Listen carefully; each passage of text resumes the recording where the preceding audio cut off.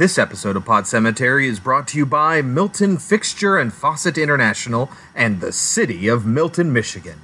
Don't mess with Milton. Where we were born, where we belong. Under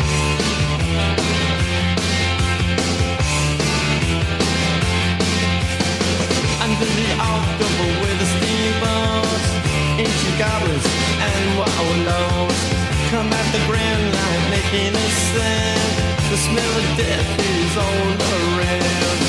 And at night when the cold wind blows, no one cares, nobody knows. Hello, my name is Chris. My name is Kelsey. And this is Pod Cemetery, where we dissect horror movies like the rotting corpses that they are.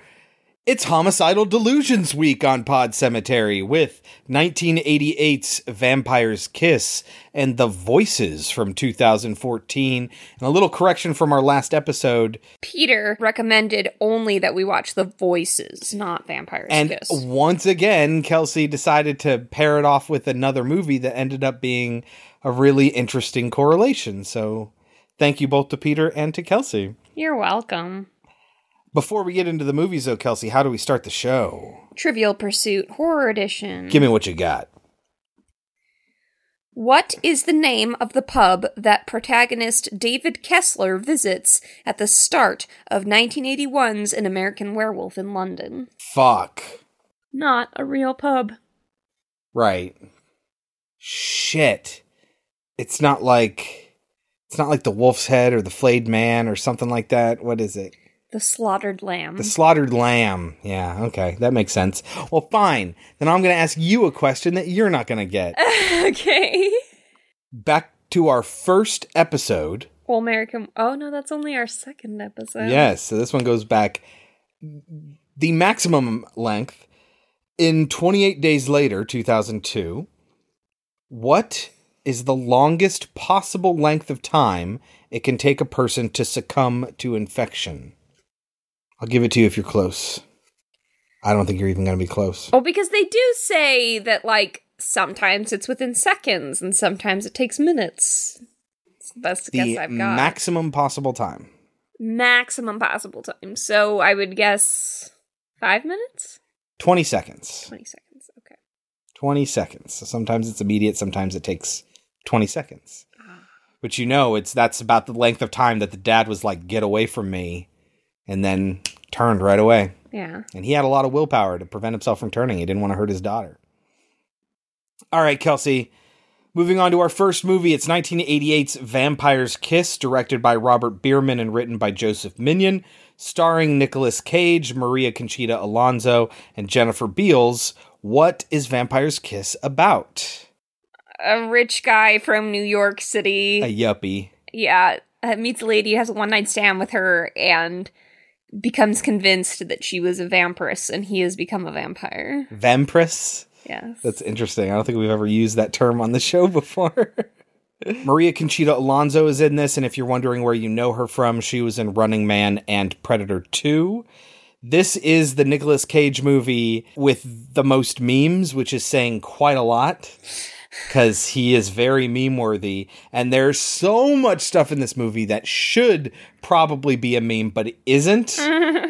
But there are tons of memes where if you haven't seen this movie before, or you haven't heard of it, this is where all those really good memes come from. But seriously, and I'm dead serious here, I did not remember this from when I first saw the movie. Seriously, content warning on sexual assault here. Yeah. And, like, terrorizing women. Like, it's a lot more intense than a movie like this should be. At one point in the audio commentary, which is literally just the director and Nicolas Cage says, "We made a twisted movie, Robert." And it's very, very weird. They talk about how this movie was very much kind of ahead of its time and what it was doing. I should also point out that Kelsey hates this movie. Mm-hmm. I did it to myself. She did it to herself. I love this movie with the caveat of there's some content in here that's really hard to reconcile. But it is free on Stars. On Vudu, it's $4 to rent and $14 to buy. Should people watch this movie, Kelsey?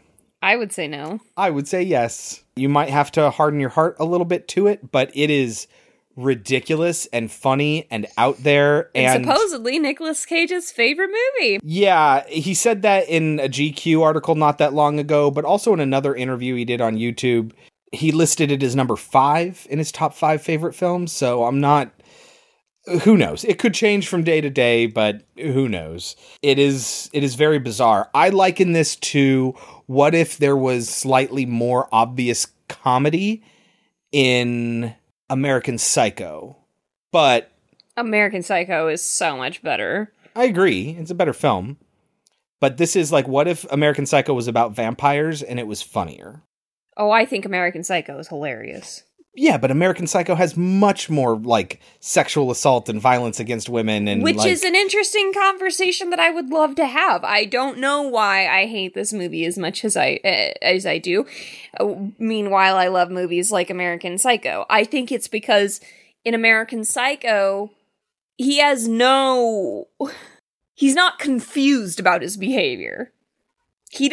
He never once thinks... Well, he is. No, he never once thinks that what he's doing is right.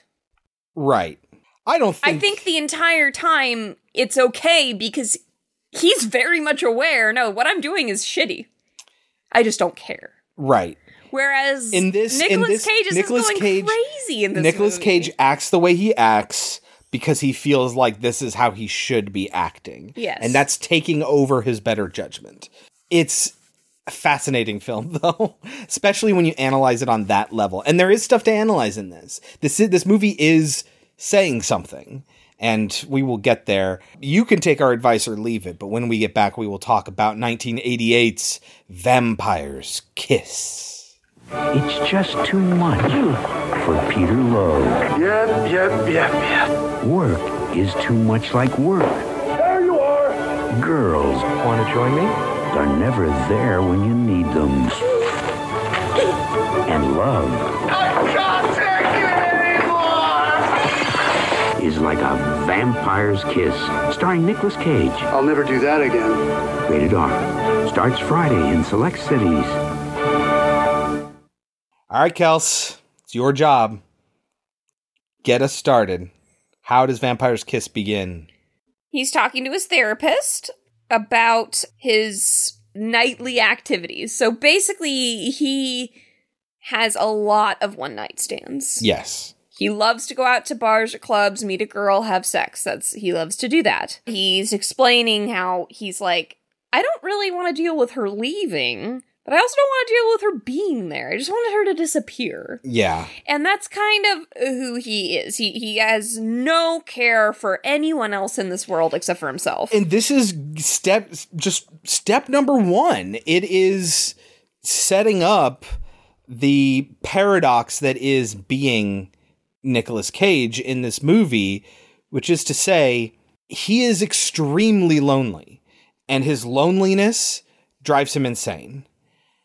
But his loneliness is also his own fault. That's the oxymoron, I guess that you can say, that is Nicolas Cage's character in this movie. Like, for instance, he meets Casey Lemons, who is the best friend character from Silence of the Lambs and Candyman, and they really hit it off. And he fucks that up, like, real bad. Twice, yes. And he could have had what he was looking for, but he has really, really intense problems with control.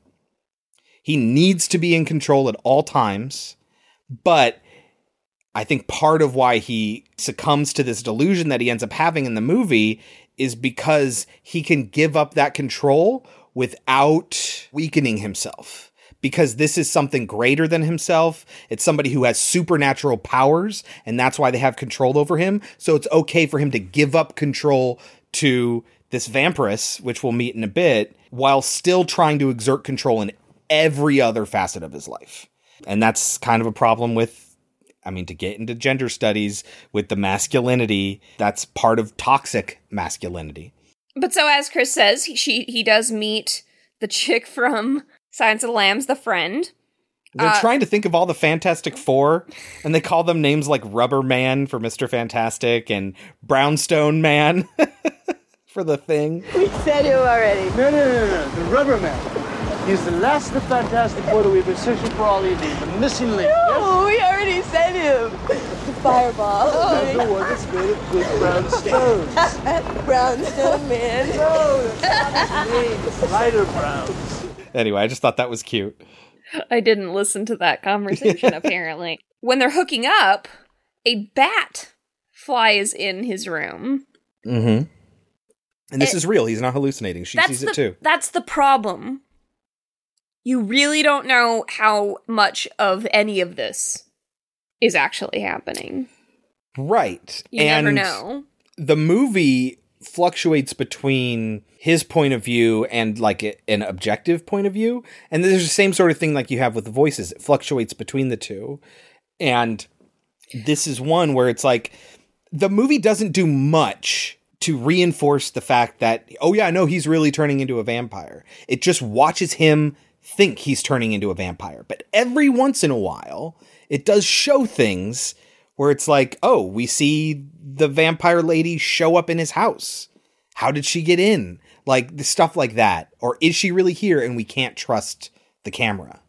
Yeah, and I honestly wonder if his therapist is even real. Right, because that comes up later. I think she is. I think when she's not real, you know it. Right, but I mean, when they show us that at the end he'll have a conversation with her and it will show us that he's not really having a conversation with her. I wonder if that's all the time? That was the entire movie.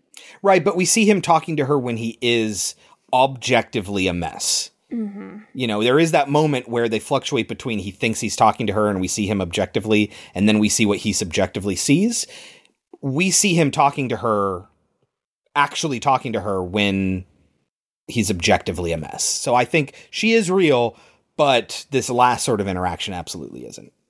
Can we talk about his accent a little bit here? Yeah. So this fluctuates intentionally throughout the movie. He's basically doing like an Americanized version of Keanu Reeves' accent from Bram Stoker's Dracula. I know where the bastard sleeps. I know where the bastard sleeps. It will take hours, but it will be there. Somewhere. Now, Nick Cage has basically that voice, but in an American accent version of it. And he does it in places where he wants to seem refined and interesting. And it falls away when his control starts to dwindle. In some ways, it was my father, because he was a professor of comparative literature, and he made a decision at some point to speak with distinction. And to me, it always sounded absurd, although now I understand.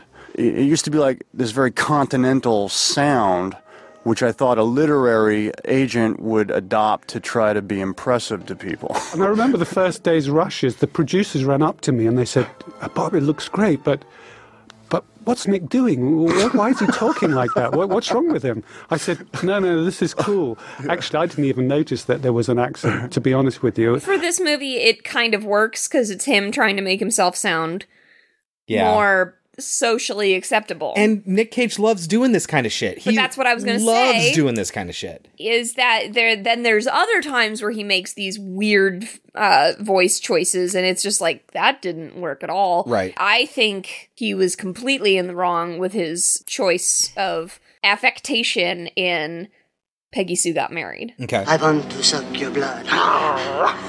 I also want to suck your Twinkie. He did that to make himself sound younger. Your love machine, your throbbing thrill hammer, your thing. You mean my wang? Well, see, here's the thing, and Nick Cage will tell you this. He said it in interviews. He has kind of had enough very early on in his career with there being an objective truth to like reality. And you should try to recreate reality when you act. He doesn't think that. He's interested in, quote unquote, and eye-rolly, pushing the boundaries of what you can do as an actor. But, like, legitimately, he's like, who says I need to look realistic? Who says that that's a mark of a good actor if I can mimic realism? Most what if people. But he's like, what do I care what most people think? I want to do fun acting shit. I want to go out there and see what people will and won't accept and see how they react to it differently. And this is one of those things where this was a perfect opportunity for him to really stretch in that way. Let's not get stuck in the style of naturalism for film acting like we're all doing. Let's explore the boundaries of where you can go with acting. It must be so nice to be an actor. Right? Especially an actor like Nick Cage, who can, at least at that point, do whatever he wants. I gotta say, he's not a bad actor. I just think he's weird, and he just does whatever he wants. Anyway. I didn't mention, when I mentioned Bram Stoker's Dracula, that movie was directed by Francis Ford Coppola, who is Nick Cage's uncle. He's a Coppola. He's Nicholas Coppola, and he took the name Nicolas Cage because he liked Luke Cage, as in the show Luke Cage that was on, the Marvel character. He's a big comic book nerd, and so he chose the acting name of Cage. What I was going to say is that he even, at one point, when after the bat flies after them, they leave, I guess, to go to her apartment instead. They're laughing and running to the cab, and it kind of sounds like he's not mocking laughter, but doing a laugh that, like, it's not his real laugh. Yeah. Mm-hmm.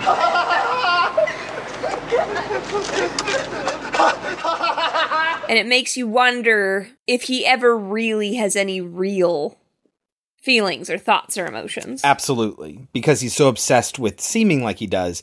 Even when he is totally trashed, he still has that affectation. Yeah. But we know it's an affectation because it does go when he lets his guard down and come back when he's trying to be impressive or imposing. So we know it's a fake voice he does, that the character does, but even still, when he's drunk, he still tries to keep it up. Now to his job. He's a literary agent. Specifically foreign literature. And this guy calls him up and asks him to find a copy of his first agreement. Yeah, his original contract. So that he can put it into a frame, which will introduce us to Alva. Alva. Maria Conchita Alonso. His secretary, or whatever the hell she's supposed to be. And then we just, basically, all I have to say about his interaction with her is, it's disgusting to watch because all he ever does is scream at this poor woman. And what you come to find out is that he kind of wants her to kill him. Later on. So eventually. He treats her like shit throughout the entire movie. And it's all because he wants her to attack him. Well, that's the way it ends up. At the beginning, it's just him exerting his control. Yeah. And him feeling better about his position as he can tell somebody else to do something. And he can never seem weak. So at a certain point in the movie when he's like, Alva, we can't find this agreement, and now this person is called back, and I'm going to have to provide him lip service, and I'm going to embarrass myself, and it's your fault for not finding this agreement. Now watch me do this. I want you to see what you're making me do. And he picks up the phone and he talks to the guy, and the guy's like, hey, I'm going on a little trip, so no rush on that thing. Just whenever you get to it, you get to it. That's cool. All right, bye. And then after the call, Cage says, seems I didn't have to do a song and dance after all, Alva. As you could hear, I couldn't get a word in edgewise. Mr. Heatherton is boiling mad. And he has implied that if he doesn't get that copy within the week, he will terminate his agreement with our agency and sign up with a more efficient one. Am I getting through to you, Alva? Because he cannot seem weak, he cannot seem wrong, he always has to exert his control. But then eventually, because he does grok that being aggressive towards her is kind of driving her crazy, and he wants to die, he's trying to get her to kill him. So because yes, eventually it does lead everybody that way. Talks about the fact that she has a gun in her purse. But what nobody knows is that it's not a loaded gun. Yeah. Eventually she gets from her cousin or her brother blanks. Yeah. To scare him away. But she doesn't understand that he really wants her to kill him. Which is why he... I guess, as Chris points out later, it gets much, much worse. He starts just screaming at her all the time, and he's just berating her and belittling, and at one point, she claims that he rapes her. We see that he molests her. We don't actually see him rape her, but the assumption is there, and it's just so disgusting. It is, and that's the hard part of this movie, which is why you need to know that definitely there is that content there. Yes. But there are some funny things. So, for example, when he's talking to his therapist and he's getting angry, but he's trying to control himself, he'll be yelling and then all of a sudden he'll just be like, and holy shit. And suddenly this bat comes swooping down out of nowhere. A bat? Holy shit. And then, like, he'll continue. Like, he's trying to keep himself under control, and I'm not doing a good job of explaining it, but it's very funny. But this is also, like, the time when he does the alphabetization thing. Like, we can't find this because nobody alphabetized the shit. How hard is it to alphabetize it? And then he just goes through the alphabet, A, B, C, D, and he goes through, you think that is going to end E, F, G, and then he just keeps going, and he gets through the whole entire thing. That's my things! Huh? That's all you have to do!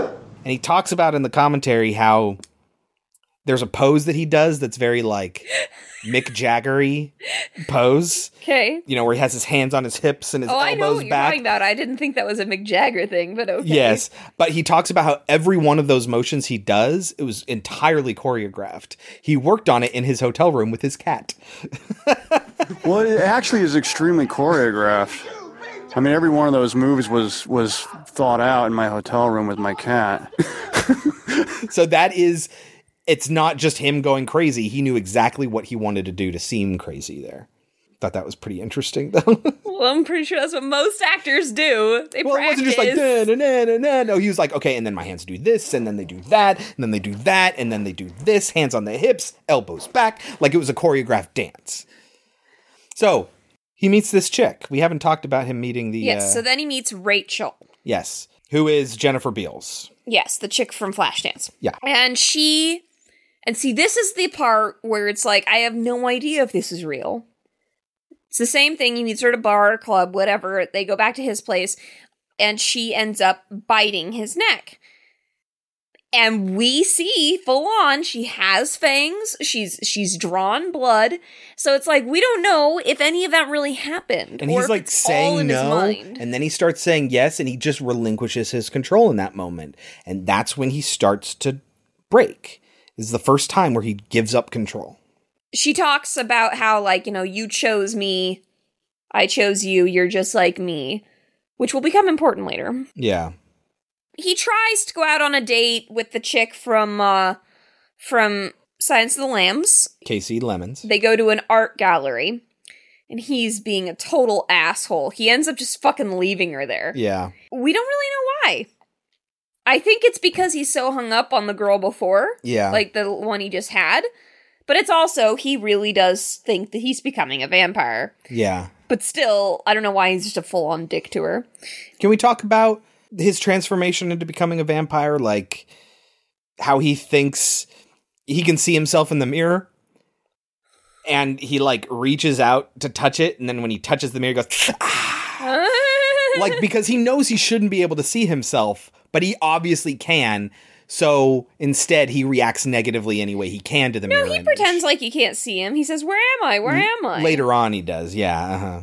It's same thing. Like, there's a moment where sun's shining in, and it's this very Max Schreck sort of thing, like from Nosferatu. There's a lot of him walking around like Max Schreck and Nosferatu, with his head down and his shoulders hunched over, and his hands kind of bent at the elbows like and Count hanging Orlok. down. Yeah, exactly, from Nosferatu. Mm-hmm. And there's one moment where, like, sunlight's shining in, and he's, like, trying to stay out of it. And then, like, the phone rings or something, and he yanks the phone out of the wall, and in the process gets right in the sunlight. And doesn't care. Doesn't even notice that he is. Yeah. It's this affectation, which is part of his control mechanisms, is now applying to his transformation into being a vampire. And there's a lot of it. So much so where he's trying to convince himself that he's becoming a vampire, but it's so obvious that he's not actually becoming a vampire. He buys teeth. He tries to buy teeth. He wants to buy really good teeth, and it's like they're too expensive. So He doesn't have any gets the cheap cash in his plastic wallet. kind. Yeah, and so he's walking around with those everywhere. And it's like, it's very obvious that it's all about affectation, and it's a message about being basically an 80s yuppie, just like American Psycho was. Which is why I draw a correlation between the two. There's also confusion as to what reality is in both of them. There's this weird part where he goes to a restaurant it's like a diner, and he like screams like grease hole when he leaves. Yes, fucking grease hole! Fucking grease hole! Yes, and it's so strange, and there's mimes in front of it, and they keep doing the same thing over and over. It's so weird. I don't get a lot of what's happening in this movie, and it's just, there's fun stuff. At one point when he terrorizes Alva, he calls out to her, and she's not responding, and then he runs out into the office secretary pool area, and then he just hops up on the table and points to her and goes, "There you are! There you are!" And it is so funny. But then he chases her. Yeah. And this is when it gets like really like bad, to the point where he needs to apologize later after the fact. Because he chases her into the bathroom, and this other woman who works for him is like, "What the fuck is going on?" And then he has to apologize. But the weird thing is that then he goes and laughs about it with the guys that he works with. Yeah, including his boss, because it's, this 80s man-led, it's like an ad agency, basically, where... But my question is, why were they okay with him chasing after her into the ladies' Because they thought it was restroom? funny, because he was probably high. It's a joke on him, and he's in on it, and they're all just having it's this separation between the men who are the actual businessmen and the secretaries who are disposable. And when they get distraught, isn't it cute? Isn't it funny? He does have another night with the vampire, and she's mad because he has seen that girl again, and she's like, "I'm a jealous mistress," or whatever, and she does it again. At one point, he eats a cockroach. For what fucking reason? I think he's starving, and he tells himself he can only survive on blood. Right, he needs to eat living things, like in Interview with a Vampire, where he survives on rats. Yeah. And, like that sort of thing. But it is in a thing. Renfield in Bram Stoker's Dracula eats cockroaches. There's also this big subculture thing, like if you Vampire the Masquerade, there is, I can't remember which one it is, there are different types of vampires you can be, and one of them are like the feral monstrous kind, so it's kind of like that. But yeah, he literally eats an actual cockroach. That was his idea, because they were going to do something weird, like he was going to eat something random, and it was going to be fake and everything, and he's like, what if I eat a cockroach? Because if I'm psyching myself up to do this, and if I don't do this, I'm going to regret having not done it, and I know it's going to be gross. But he does it, and he grabs a live cockroach, and he pops it in his mouth, and he really actually eats it. He says it's like the most disgusting thing he's ever done in his entire career. Apparently, though, they got a lot of like animal rights activists calling about it, because, if you were to do that to like a cat on set, that wouldn't be okay. So why is it okay to do it for a cockroach? He did regret doing it, but his response was apparently, could you honestly say you've never used a can of Raid in your home? Mm-hmm. Exactly. Right? Like, so he talks about this whole thing in the commentary. There's one line where he says, every muscle in my body didn't want to do it, but I did it anyway. This was his opportunity to just go crazy and wild. Same for him, same for the writer, same for the director. They were just it's a really cheap movie made for like under $2 million. Nicolas Cage did it for $40,000. $40,000 he did this movie. And he bought a sports car, which he still has to this day, apparently. And he'll never sell. It's his vampire's kiss car, he calls it. It was his first sports car he ever bought. Yeah, he starts to like smoke cigarettes, and he's always wearing sunglasses, and he starts to really go insane. He thrashes around his apartment. What's happening to me? He starts walking around all funny. At one point, he tells... So the girl that works for him is like, fuck it, I'm not going into work today. So he goes to get her, and his excuse is, mescaline. I'll never do that again. Jeez. Yeah, and she says, oh yeah, I did that in high school. And he's like, well, because he didn't really do mescaline. So he's like, whoa, okay. And she's trying to relate to him. She's trying to ease the tension of the moment, right? And I think she's doing a really good job. And every time it seems like things are going to be better. So even when he does, like Kelsey said, go to her house, he gets her back in the cab, and he convinces her it's okay. It's not a big deal about the contract. Just, we want you back. I'm really concerned about your health, etc. It's right after that conversation that he says, you're the lowest on the totem pole. Yes. It's a horrible, horrible job, and you have to do it. He gets in the cab with her, and everything's fine, and she's happy to go back to work again. And he's like, so then you'll find that contract for me. And she's like, wait a minute, I thought you said that the contract didn't matter. And he's like, well, we've been given a task, and we must have pride in our work and like all of that stuff. And then he is shouting at her again. In the cab, and the cabbie does nothing. Yeah. He does talk to the cabbie at one point about the dude's wife. And he's like, hey, there's a difference between like what I do for a living and what I do for love. Like these, and it's again emphasizing the fact that Peter Lowe, Nick Cage, is a very lonely man. And that's going to drive him to do kind of crazy things. So yes, he's back in the office. And then this is when he does the eyes thing, which you've definitely seen. And he tells her you're the lowest of the low. I couldn't think of a more horrible job if I wanted to. And you have to do it. You have to, or I'll fire you. Do you understand? Do you?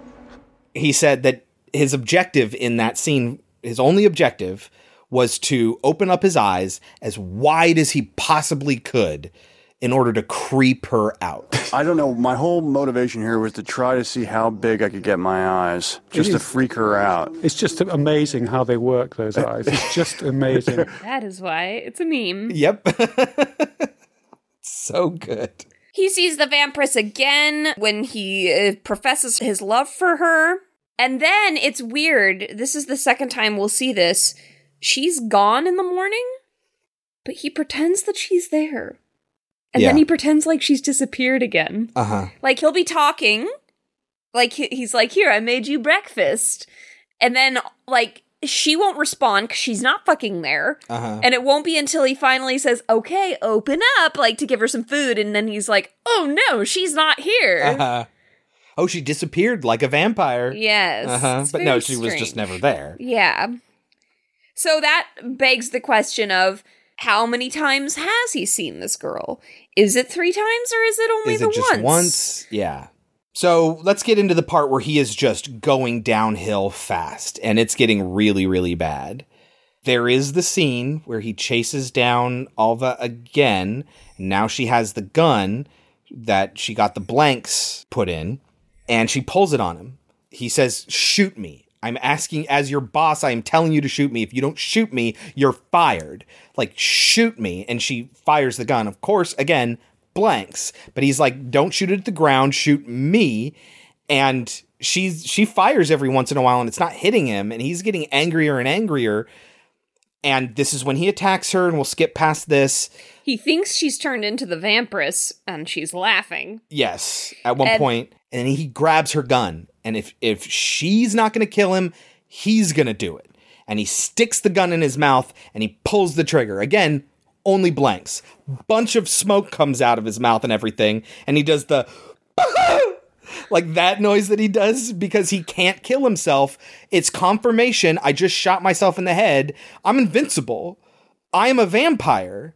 And this is where he's now convinced himself he is, and he's tragic, and he can't believe this is happening.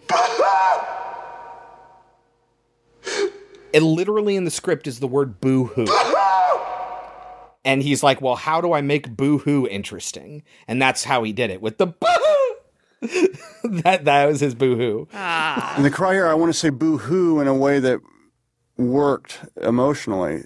I was always trying to challenge myself. Like, can you get away with actually saying boo-hoo? Yeah, and without it sounding childish. Yeah. But now there's proof. It's been confirmed, even though it really hasn't. I'm invulnerable to bullets. I must be a vampire. So what does he do? He starts running down the street, shouting, I'm a vampire! I'm a vampire! I'm a vampire! I'm a vampire! I'm a vampire! I'm a vampire! I'm a vampire!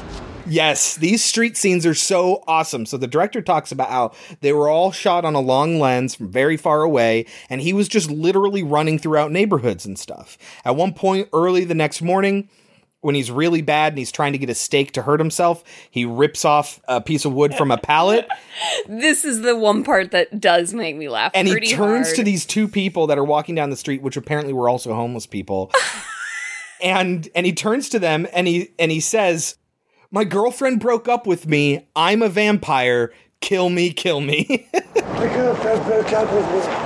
I'm a vampire. Kill me. Kill me. And they're like, whoa, hey, no, go away. They're just trying to avoid him.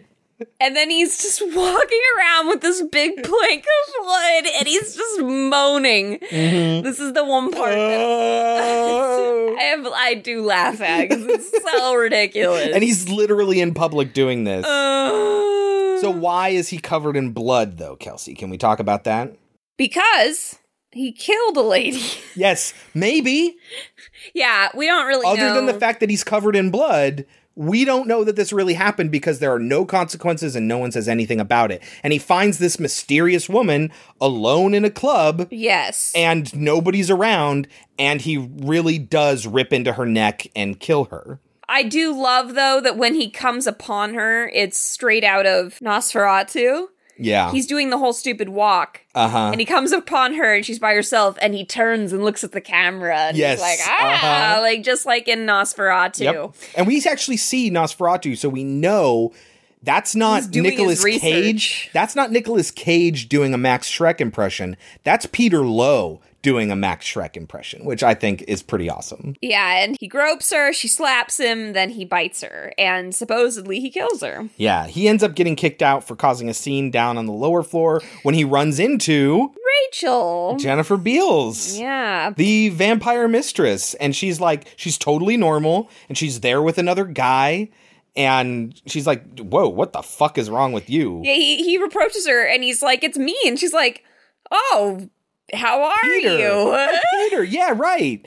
The guy I had a one-night stand with. Right. You know, and that's all he is to her. Yes. So he's really gone downhill. He's started to sleep under his black leather sofa as a coffin during the daytime and only come out at night. When he is out in the daytime, he's constantly in pain and he's moaning and etc. And he ends up having a conversation with his therapist. Before we get into what he says, in the meantime, Alva has teamed up with her cousin or brother, I do not remember which one he is, to track him down because he hurt her. Mm-hmm. And he's like, well, I'm going to kick this fucker's ass. Mm-hmm. And so they're looking for him while he's just out on the street. And he's just staring at this brick wall on a corner, and he's talking to the therapist. And we see it, the camera like vacillates between him looking dopey and all disheveled and out on the street to him looking neat and collected and talking to his therapist. And in this dream state, he imagines that his therapist is like, oh, if all you wanted was love, here's this perfect woman. And he meets her next client, and all you've ever wanted was love, and you two should just be together. And I forget what it is that she says that she likes. But he's like, those are exactly the same things I like. Yes. Okay, so about that. If you know what the Aliens Guide is, it was something that used to be on the Wisecrack channel on YouTube, and now it has its own channel called Aliens Guide. It's the Aliens Guide to various pieces of Earthling pop culture, told from the perspective of thousands of years in the future after the destruction of Earth. They did one on Vampire's Kiss, and it points out that even though he says he wants love, he only looks for it in clubs where he knows it's going to be fleeting. That way he can control his failure. If he never sees this person again, it's not a failure. If he tries to start a relationship and it doesn't happen, then he has to accept the fact that he's not in control. When Peter finally reaches into his imagination to conjure the ideal woman, she simply reflects the qualities that he likes about himself. I like poetry, horseback riding, Vivaldi, and long weekends in the country. Those are exactly the same things that I like. But his shattered psyche can't maintain the fantasy, as even his imagined dream girl starts to yell at him like he's screwed the pooch without calling it the next day. Everybody knows you gotta call the pooch. Call the pooch. Gotta call the pooch. When he goes home, finally, and he thinks she's with him, they still get into an argument. And they break up. You always do this, even though they met just a few minutes prior. And that's really funny. But the cousin is in his apartment and finds him. And they get into a fight. Well, because he basically is like, he takes the stake and he puts it up there and he's like, kill me. As he's down on the ground, he puts it on his chest and holds it up for him to kill him. And the dude grabs it and shoves it into his chest, killing him. Then we cut to the face of Rachel. This is the only denouement we get. Saying to the camera, dream of me, my angel, dream of me. Dream of me, my angel. Dream of me. And then we get credits over the Manhattan skyline. We don't see Alva's cousin getting away. The movie's basically like, yeah, we set up the events, but we're not really concerned about the consequences. The consequences are not the point. We talk often about, okay, what now? But the movie is explicitly like, what now doesn't fucking matter. This was just an exercise to see the de-evolution of this man and what this yuppie obsession with posture and elevation and control kind of like gets you. And again, it was an exercise for some filmmakers and actors to just have fucking fun and do whatever they wanted. But that's the end of the movie. Kelsey, do you have lightning round stuff? There's a couple of things. It does open on the New York City, just a whole bunch of close-up shots of it, and then it ends with New York City. So, like, obviously it's saying something about, you know, Wall Street and the people who work there. But I'm sorry, I think American Psycho is much more clear with its message. I disagree. This may be controversial, but I think the ending of American Psycho muddies the water as to the message. It makes things very like, well, what do you think? Whereas this is very clearly, by the end of the movie, it's all in his head and he was fucked up. I disagree. It's not that clear. It's pretty clear, but I still don't know if she was really a vampire or not. I think the fact that we see her again in the club, she is nothing like we've seen her at all. And she's like, oh, right, Peter. Well, that's one of the things I wanted to bring up for lightning round. Uh-huh. He keeps saying, look at her teeth. And she's like, shut up. Oh, yeah, uh-huh. And I know, I'm 99% positive they did that on purpose to keep the illusion up. Right, but that's easy, like, because she was biting on his neck to get sexual pleasure.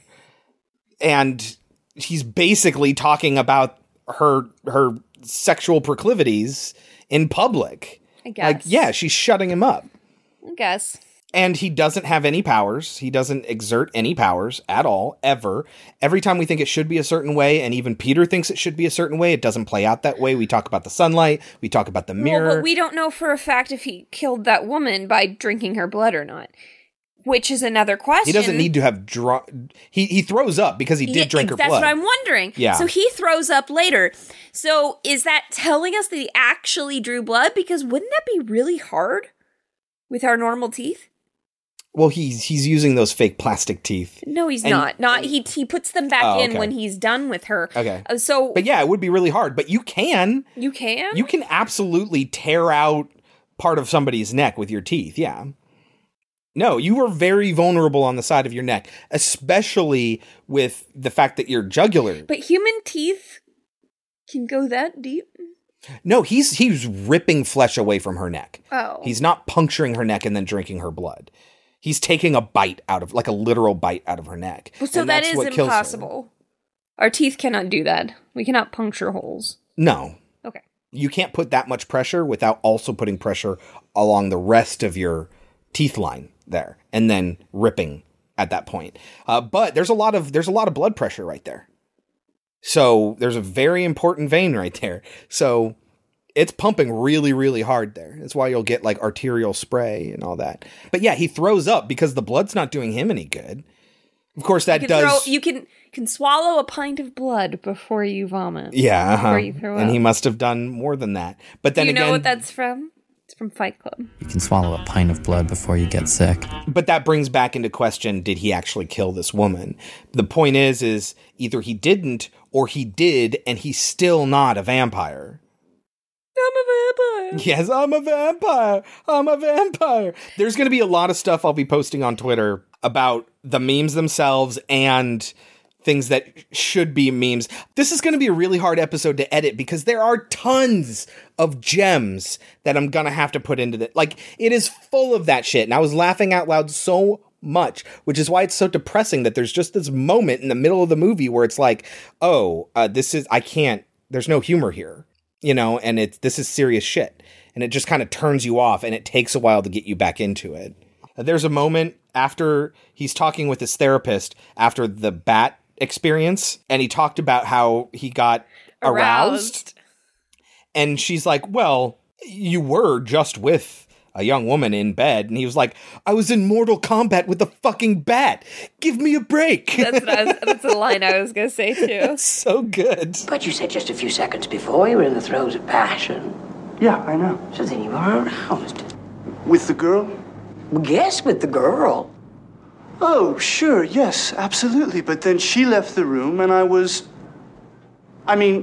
came down. I was in Mortal Kombat with a fucking bat. Give me a break. I love there's a part where I forget why he's upset. Something happens and the tortures of the damned. Yes. Christ!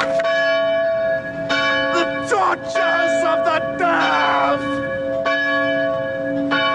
Talk about the tortures of the damned. I think the important thing to remember here is it's supposed to be comedic.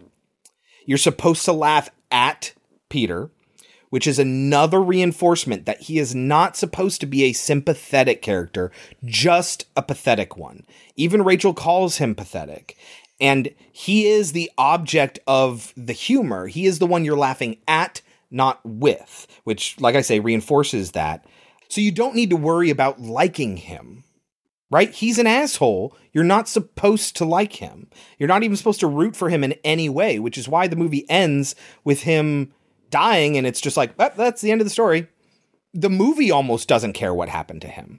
So you're not supposed to either. So as a watcher, don't think that this movie is trying to put you in his shoes or make him sympathetic in any way, because he's not sympathetic at all. There's a lot of other one-liners, but I think we're pretty good. Yeah, me too. Good. What do you think it got on Rotten Tomatoes?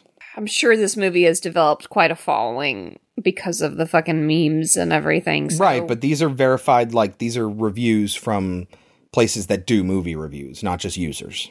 I'll go with 58. 61, actually. And the consensus review consists of, he's a vampire, he's a vampire, he's a vampire. That is the consensus review.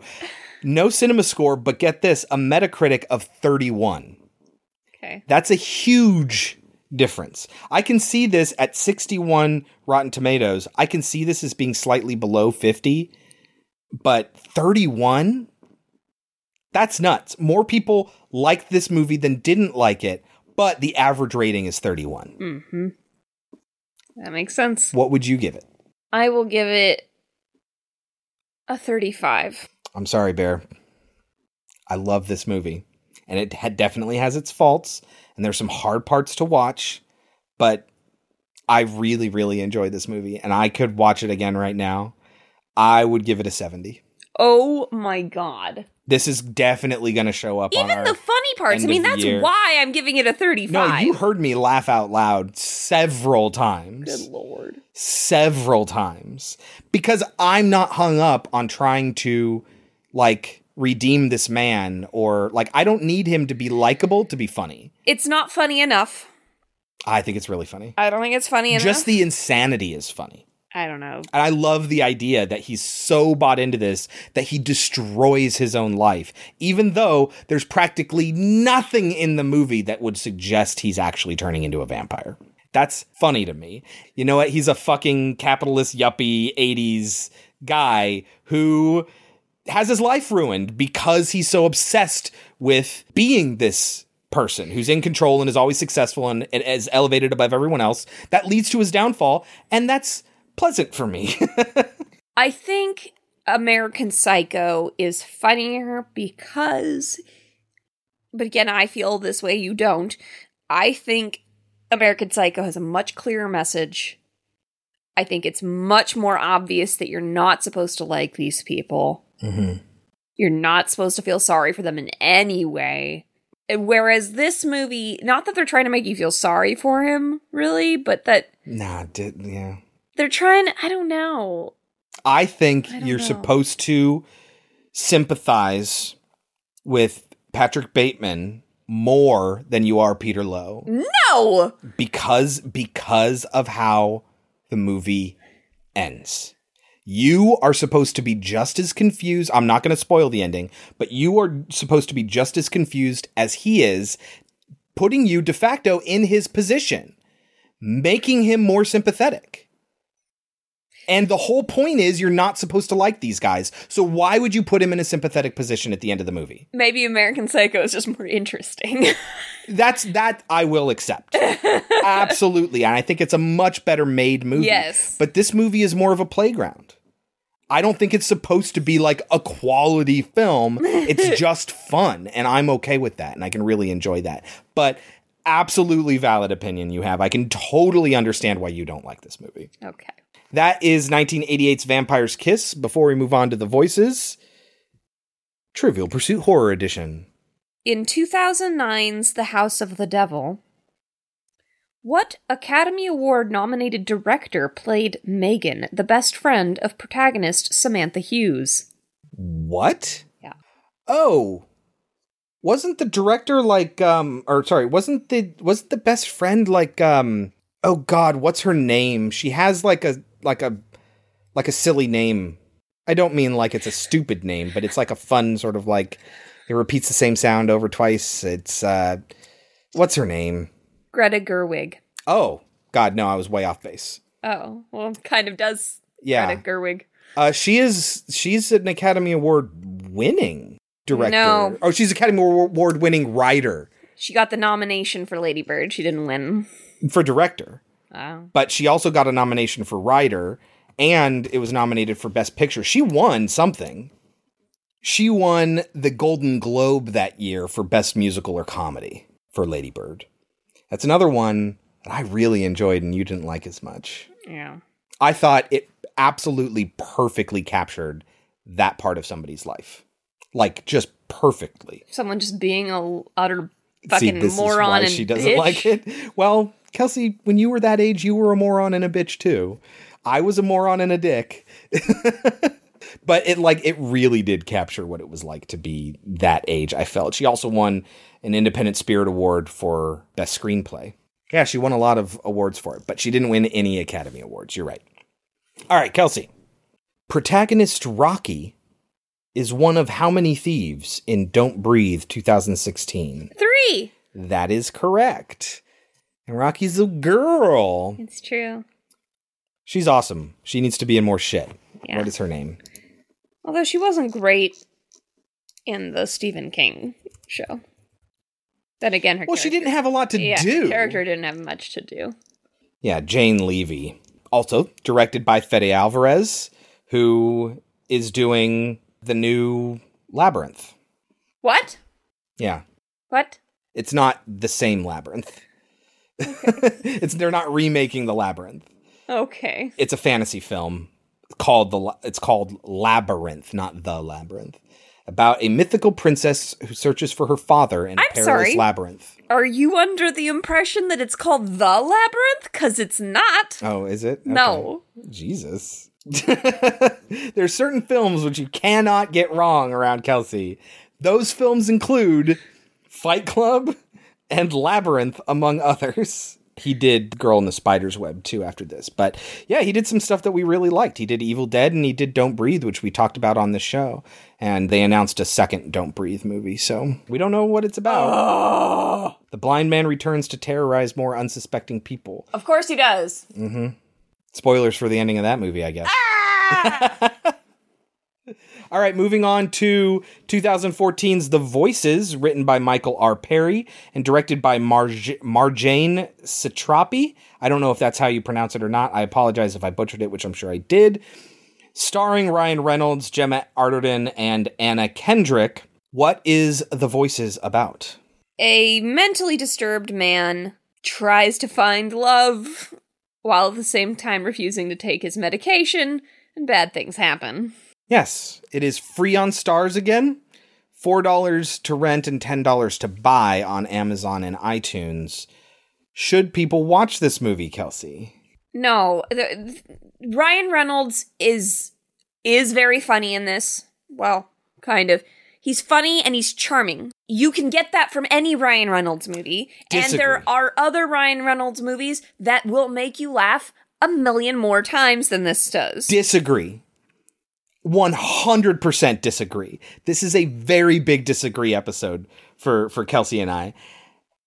Ryan Reynolds, I love Ryan Reynolds, but So do I. I understand, ever since Van Wilder, he's been basically the same character in everything he's done. Everything. If you think that Ryan Reynolds is the same character in everything, watch this movie. He is extremely talented, and this is the best acting, I think, of his entire career. If you want to see what Ryan Reynolds can do, granted, I haven't seen Buried, but if you want to see what Ryan Reynolds can do, watch this movie. I disagree. He's the same character. He's just not as cocky as you're used to. That's all that the difference is. And he's literally cocky in everything. Everything. Everything. Everyone. Ever since Van Wilder. And in Waiting, in Deadpool, in the fucking Proposal. Like, he is the cocky jackass that's really hot and everyone loves him. You know, like, he's that character in everything, and he is extremely good at it. And there's a reason why we keep coming back to see him in these roles, because he's very good at it. This takes him out of that. He is not cocky at all. He is not arrogant at all. He is timid and confused and scared. That's and some really great angry. hair you got there. Huh? Say it again. I didn't hear you. One of his jokes is he's singing too loudly, and the guy says, "Hey, give me a break, man." He goes, "That's some really great hair you got there, buddy. Some really great hair," because he's balding. That's him being a cocky He was not asshole. insulting him. He was trying to find a way to compliment him, and the only thing he can think about was his hair. Well, that's then him fucking up at social for situations. Ryan Reynolds, when he's trying to be sweet, it comes off as cocky. No. He's not. He's fucking up. He is. You're right. He's doing it bad, but it's not him insulting the guy. He doesn't mean to insult the guy. He ends up doing it because he's really bad at social interaction. Can you imagine a Ryan Reynolds that's bad at social interactions? Because he's never that character. He is in this. And you can really see his range. And he has a wide range in this movie. He has a very wide range. And he is, at certain points in this movie, lovable, adorable, charming, and terrifying. Again, a content warning. This movie is terrifying. It gave me chills at several points. If you're a woman out there and you've had bad interactions by being trapped by a man and afraid for your life, this might dredge that back up again. Like, it's intense. And I thought it was incredible. I really, really liked it. I'm not going to give it like a 100% or anything like that. It's not like that incredible, but I really, really enjoyed it. I think you should watch it. Kelsey, on the other hand, hated both movies this week. And for legitimate reasons. It's just we have a different point of view on this, I think. You can take our advice or leave it. Actually, you can't. You're going to do one or the other. And when we get back, we will talk about 2014's The Voices. Do you ever hear voices? Mr. Whiskers, he makes me do bad things. Me out of that. Look what you did to me. So sorry. Ryan Reynolds, Gemma Arterton, Nicole, Anna Kendrick. You're out your league. Shush. Yo, shut up, Cap. You totally stopped taking the pills, didn't you? Totally. Killer that feels truly alive. The Voices. In cinemas March 20th. One thing I should point out is that we already actually talked about a Ryan Reynolds performance that is not very Ryan Reynolds, and that is Amityville Horror, which was, there was kind of nothing to it. And so you did get a chance to see him. Like, he is way scarier in this movie than he is in Amityville Horror. In Amityville Horror, he's just a dad who gets angry sometimes. and that's the character. In this, he's a nice guy, in quotes, and that makes him much more terrifying, I think. But can you get us started? How does The Voices begin? We have a lovely intro song, Welcome to Milton. Yeah. I wonder if that's supposed to be like in his mind. This is another movie where you're constantly wondering if what you're seeing is real. Yeah. Because in his mind, life is perfect. And so he'll hear music and he'll see people like putting on performances. And you don't know if maybe he's just distorting reality a little bit. Perhaps it's just all in his head. It's really difficult to tell. So there's this whole song about Welcome to Milton and how great it is to work in Milton. And we watch him working in a factory. I don't remember what they make, but he basically boxes things. They make like bathtubs and sinks and stuff like that. Okay. And they all have pink suits. Yeah, it adds some color and personality visually to the entire movie, which is important because there are contrasts coming up later. We also learn that he has a therapist, just like the guy from Vampire's Kiss does. Mm-hmm. And it is a court-appointed therapist, but we won't find out why until later. And so we find out from her that he's been released. And he basically has this job, kind of like through the government kind of thing. Right. And he has to do really well there or go back. Yeah, I assume he's on probation of some sort. Yeah. That's what I would assume. And she is constantly, and she will say this throughout the movie, are you taking your pills? Are you taking your medication? And basically the answer is always no. Yes. And she's just like, you have to take them. It's part of your probation. Like, if you don't, I have to send you back. Yeah. Any side effects with the meds? I don't know. Are you taking them? I don't know. You have to take them. Okay. And it's pretty clear from the get-go that he has schizophrenia. I mean, Right. It's called The Voices. Right. So, but we also get a feeling that nobody knows who he is, so nobody knows his history. Yeah, just his boss knows that he is on like a work release program or something like that. Nobody else at his work knows that. They just know that he's kind of weird. Yes. And because he's the newest guy on his floor, he has to help plan the barbecue. And from what he shows us, he's really excited.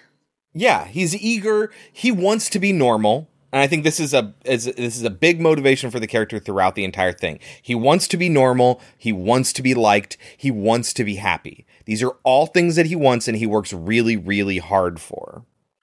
His job is to set up the PA system for the music. But we don't find that out till later. But so they ask him to plan the barbecue party. And he outwardly is very excited. But when he goes home to see his dog Bosco and his cat Mr. Whiskers, who talk to him, Mr. Whiskers kind of shows his...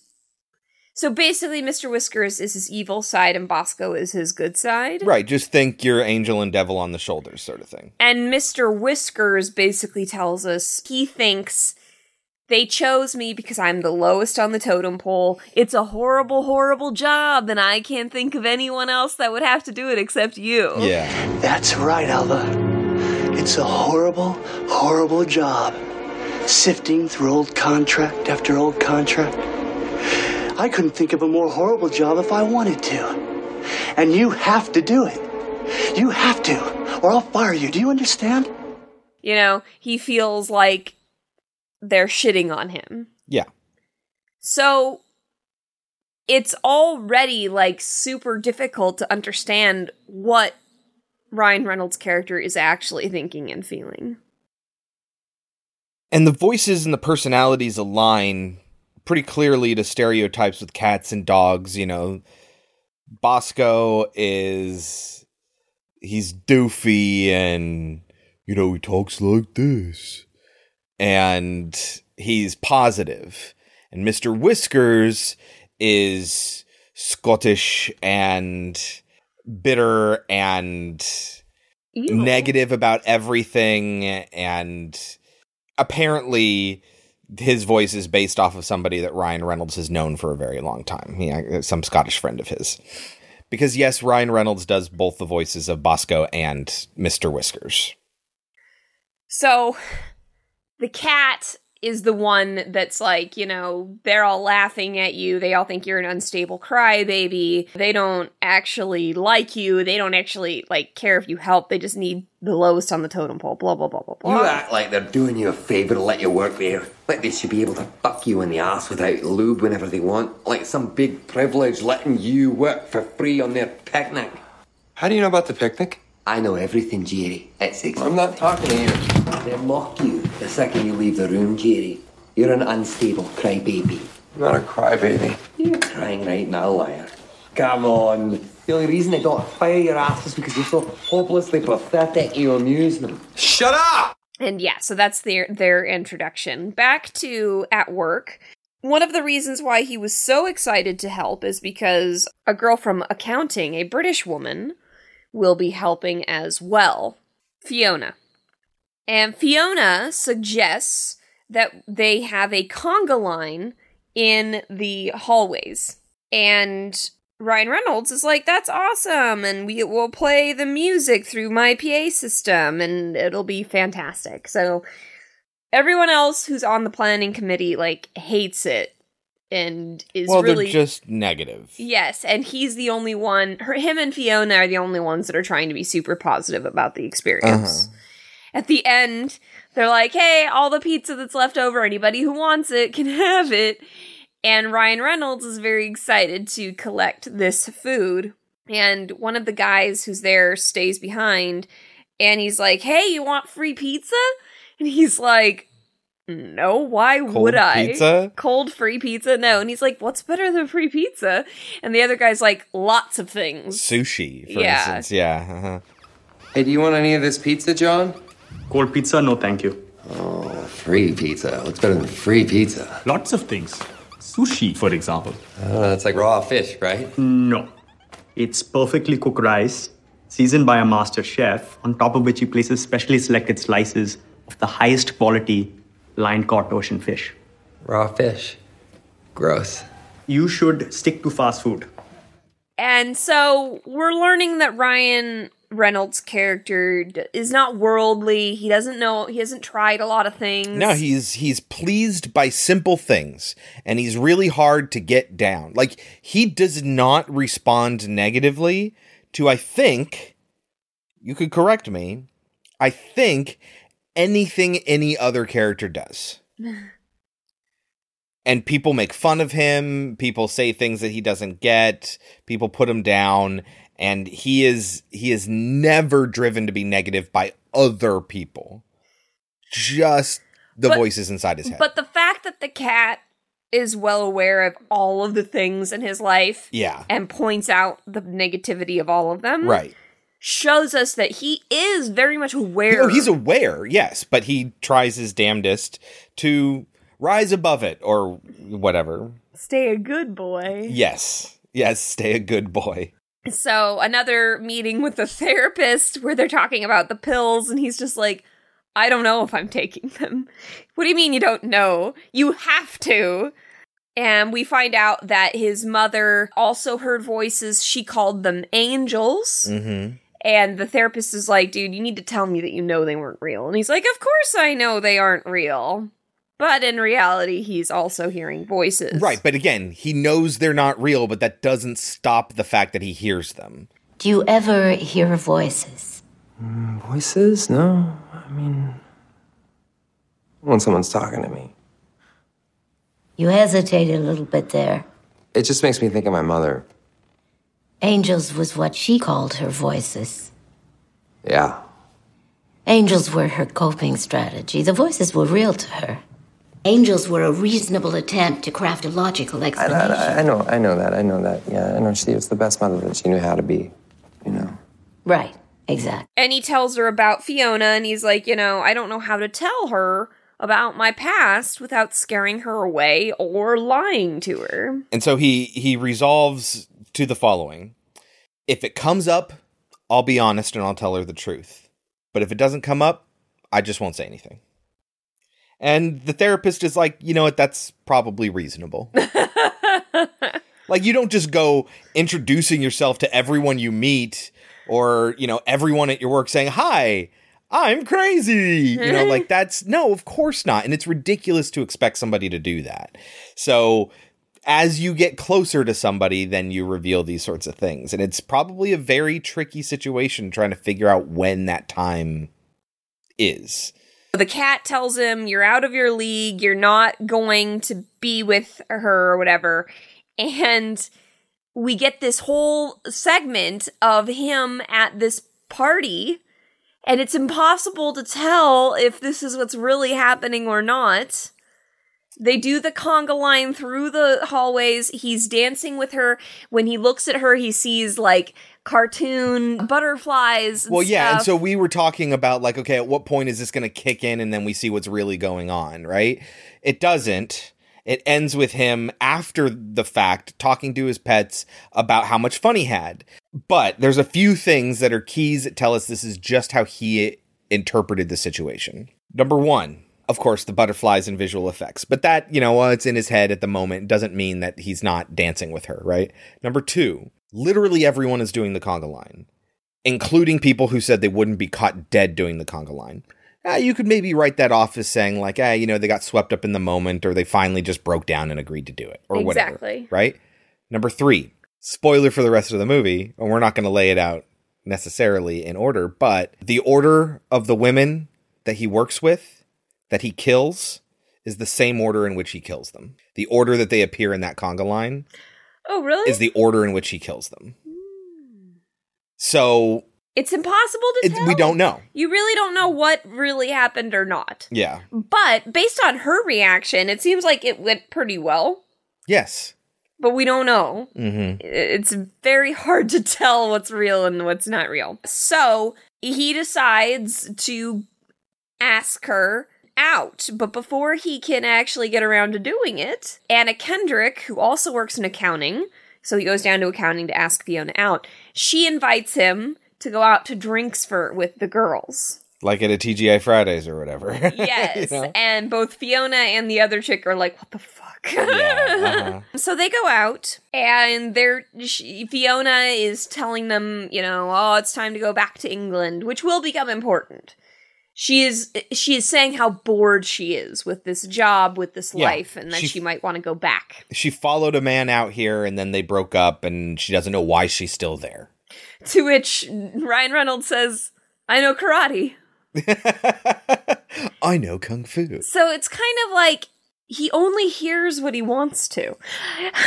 And you say, I only hear what I want to. I don't listen hard. Don't pay attention to the distance that you're running to anyone, anywhere. I don't understand. If you really care, I'm only hearing negative. No. I mean, maybe, or he doesn't know how to respond to certain things, and so he's like, well, shit, I don't know how to deal with that. Change the subject. Karate. I know karate. I think it's time to move back home. I know karate. And then at the end of the evening, Anna Kendrick basically says, will you give me a ride home to Ryan Reynolds? To which Fiona looks at her like, what the fuck? Now, we all know that Ryan Reynolds wanted to ask Fiona out. We get that. Since when was Fiona interested in Ryan Reynolds? And then, when Ryan Reynolds ends up saying, oh yeah, Fiona, I'll take you home, basically a slap in the face to Anna Kendrick, then Fiona's like, what the fuck? I didn't want you to take me home. And it's like, what does Fiona want? Well, I think that's an important question. I think she is a very wishy-washy character who doesn't have a lot of firm beliefs about anything, but she's very judgy about everyone else. So, when he's taking her home, he asks her to go to Shishan, or Shishan. Yeah. What are you doing this weekend? I was hoping There's on this cool Chinese restaurant that I wanted to take you to. Shishan. Chinese. Yeah, but it's more than just egg rolls and fortune cookies. You want to go? When? On Friday night, I'll pick you up after work. No, it's all right. I don't need a lift. Or just meet there then? The show starts at 7. There's a show. A show, yes. More than just a show. The best spectacle in the world. You'll love it. Wow. Prepare to be amazed. Okay, cool. I'll get there early. I'll save you a seat. This He always Chinese says restaurant it. place. Shishin. It's this Chinese restaurant place that has like a big show element. There's a dude that does an Elvis impersonation, and there's a show. There's like a karate exhibition. There's all sorts of stuff, and it's this big event, and he's really excited to take her. And when Anna Kendrick is like later on, it's like, wait, we're all going out on Friday. It's karaoke night. She's like, oh, that's right. Oh, okay. Well, he'll get over it.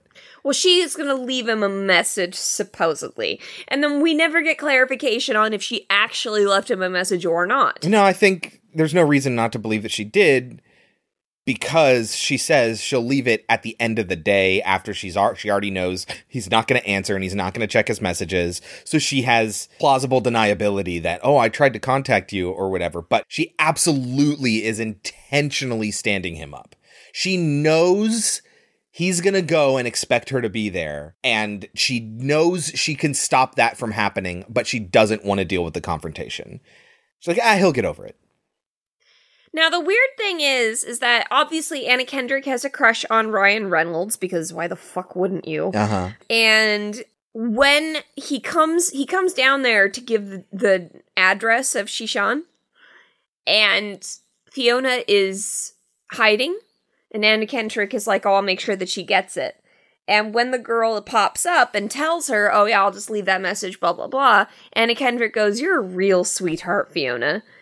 But then, at karaoke night, They're friends. they're best friends? Yeah, they are best friends. Well, they're best work friends. They get along great. You know, it doesn't mean you have to literally agree with everything that your friend does. But anyway, he's sitting there alone at dinner. They're having fun at karaoke. There's a great part where the other friend, Allison, sings, oh baby, I like it raw. Yeah. And she does such a good ODB. job. Oh, baby, I like it raw. Eddie MC, many 50 Tuesdays, I get psycho killer. Norman Bates, my producer slam. The flow is like bam. Jump on the stage and then a deck day. Oh, baby, I like it raw. It's really good. So Fiona decides to leave. Anna Kendrick drives her to her car. Anna Kendrick asks, do you want me to wait? Always say yes, ladies. Yes. Always say yes. But she says no. It's raining. It's like midnight. She's in an industrial style place, and she has not yet started her car. So, but Anna Kendrick leaves, and her car won't start. Yeah. Like Kelsey says, always say yes to have that person stick around. If you are that person, stick around. Yes. Don't even ask. Just say, hey, I'm just going to stick around, make sure you get off okay, and then I'll go. Mm-hmm. She doesn't. She drives off, and of course, Fiona can't get her car started. And her phone is broken because earlier in the evening she dropped it. Yes. And so she goes out to the street to try to flag somebody down, and it just happens to be when Ryan Reynolds is driving by, and he's like, what the fuck? Yeah. She's like, well, didn't you get my message? And he's like, no. And she's like, oh, I'm so sorry. Like, she just needs to play this act, and then she gets off the hook. Yeah, and that's the weird thing, too, because, like, she does genuinely be like, oh, I'm really sorry. Like, I thought I left you that message.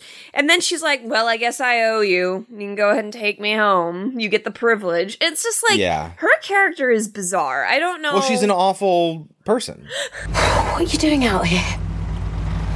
I was listening to music. I went to Shishan. I didn't see you there. Didn't you get my message? No. I'm so sorry, Jerry.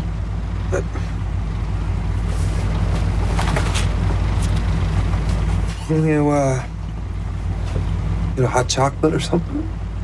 I suppose I owe you, don't I? Go on then. I'm freezing. The first person that dies, you need to kind of almost not care that she's dead. They're easing you into the fact that multiple people are going to die, because pretty soon people you like are going to die. So they need to ease you into that concept. But then, so she's like, okay, I'm going to change. Uh-huh. And Jerry's staring at her, and she's like, don't stare, Jerry. And he's like, I'm so sorry. And he closes his eyes. Uh-huh. But then when she's done, she's like, full speed ahead. And suddenly she's having fun. And it's like her character just goes she's drunk. back and forth and back and forth. Right, but she's drunk and she wants to have fun and she doesn't care who she hurts in the process. So you're going to see her doing that a lot. Well, not much longer. So they're driving out there, and while they're out there, he asks her a trivia question of there are only 4 angels named in the Bible, and she's like, oh God. Jerry, you aren't some kind of religious kook, are you? And he's like, no, there are 4 angels who are named in the Bible. They are Raphael, Michael, and Gabriel. Who is the 4th one? And she's like, I don't fucking know. And he's asking her, and he's trying to encourage her to answer. Come on, you know his name. You know him. You're just not thinking of him. And he's not paying attention. And they end up hitting a deer. Totally not his fault. Well, he wasn't looking. Animals run out. Right, no, totally, yeah. So now this deer's head is in the cabin, smashed through, and the buck starts talking to Jerry, and it's Ryan Reynolds' voice again, and it's basically like, hey, you need to kill me, take your knife and kill me. And so he reaches down to the side of his seat and pulls out this giant, like, Bowie knife. And I mean, it's obvious what he's doing, and she's like, no, don't. Yeah, she's and he's putting like, this... I have to put him out of his misery. Yes. And which so is a real thing. Right, but he slits that deer's throat right there in front of her and gets its blood all over her. And then he says, Lucifer is the final angel, and she screams and runs out of the car. Jerry, kill me. I want to die. Take your knife and cut my throat. Don't worry, I'll help you. What? No, Jerry! I gotta do it,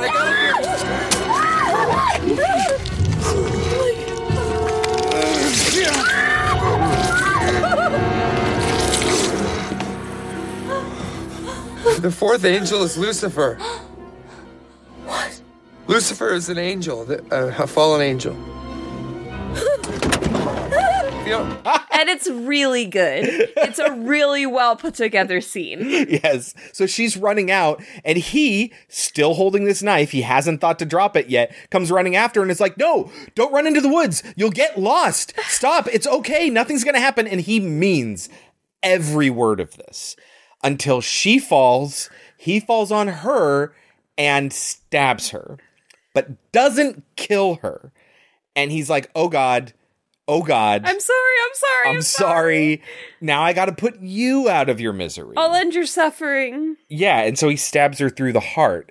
But then he continues to stab her while saying he's sorry. I'm sorry. Yeah, that's him getting out his murderous impulses. Exactly. Yeah. And while he's doing it, he's crying. And then when he's done, he smiles. And it's like, I don't know what this character is supposed to be thinking and feeling. It felt good. Whiskers tells you later that it feels good to him. He tries to suppress this. He knows he shouldn't, but it does feel good, which is why he jumped to that conclusion that she needs to be put out of her misery really fucking fast.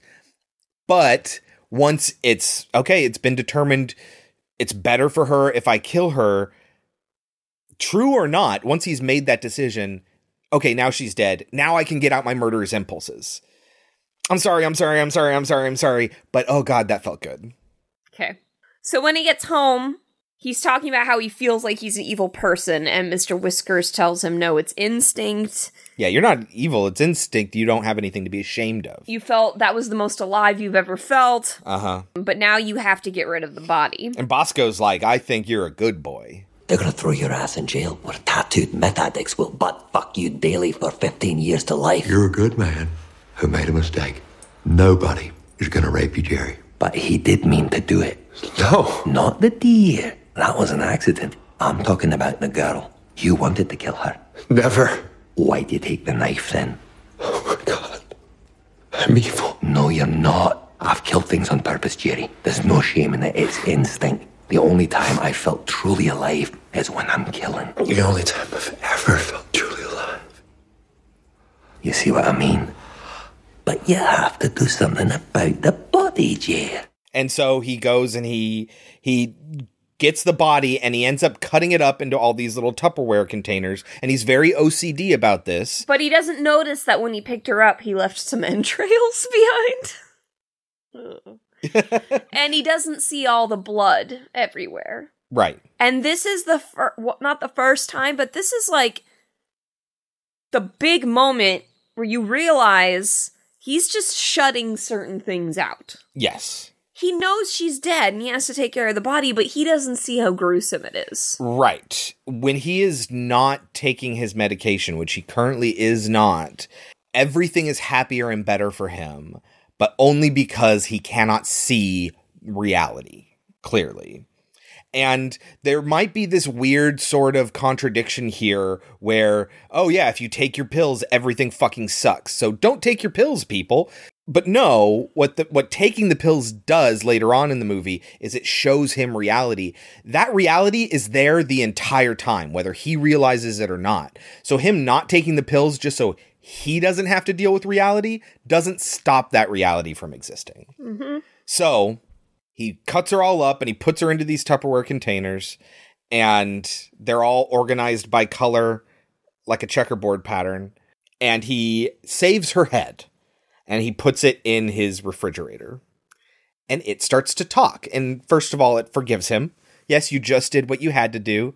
Again, these voices are coming from him, not anywhere else. And so he's absolving himself of any guilt. But then it's like later on, it's like, I need a friend. I am bored. Because he knows Fiona would be bored. Again, more conversations with the therapist about the fact that he needs to take his medication. It's around here where I wrote, this movie is very uncomfortable. I really want to like him, but it's just super impossible. Yeah. He starts taking his medication again for one night, and we get to see the reality of his living situation. Yes, and this scene reminded me a lot of Drop Dead Fred. If you've seen Drop Dead Fred, then you understand what I'm talking about. If you haven't, then you don't know what the fuck I'm talking about. So I've seen it multiple times. What are you talking about? She's given pills. Uh-huh. And if she takes them, he will disappear. And it shows that, like, she's fully aware, hey, you're not real. Uh-huh. And if I take this medication, you will be gone. And it shows how difficult it is for her to live without him. Uh-huh. Right? He starts panicking when he can't hear, he starts panicking when his animals stop talking to him. Exactly. He loses his friends. And so I felt a lot of parallels there, and it's just like, I don't know how I feel about it. I don't think you're supposed to feel anything about it. But like, I know people who are schizophrenic, and I know that they have to take medication, and it's like, it makes them quote unquote normal, but it really does do a lot of the things that they show in this movie. It makes their happiness go away. Right. And is that okay? Is that a good thing? This is a very real thing. But when you hear voices that are telling you to kill, I'd rather you just take the pills and go to therapy. And just because you're taking pills, like, we use a generic term pills because the movie doesn't tell you exactly what he's taking, I don't think. But there are various different cocktails and combinations that you can take. If it's not working for you, you don't just stop. You tell your therapist that, and they figure something else out. You don't just, oh, well, that one didn't work, so fuck pills forever. Like, no. There are other combinations you can take. If you're supposed to be taking pills for mental health issues, take them. I cannot stress that enough. Take them. And if they're not working for whatever reason, talk to your doctor about it. They'll figure something else out. Because you started taking those pills in the first place for a reason, and it is really easy to forget that reason. Oh yeah, I'm happy. Yes, you're happy. You're happy because you're manic. That's not happiness. That's the chemicals in your brain going crazy. And it's going to make you really fucking sad too if you're a manic depressive type or you're bipolar or whatever. Like, there are huge negatives. And, you know, there are other ways to fix this problem of this dullness that you feel when you're on this medication. It is lowering your emotional sensations, but that's because the problem you have is your emotional sensations are out of control. So please, people, take your fucking medication. I cannot stress that enough.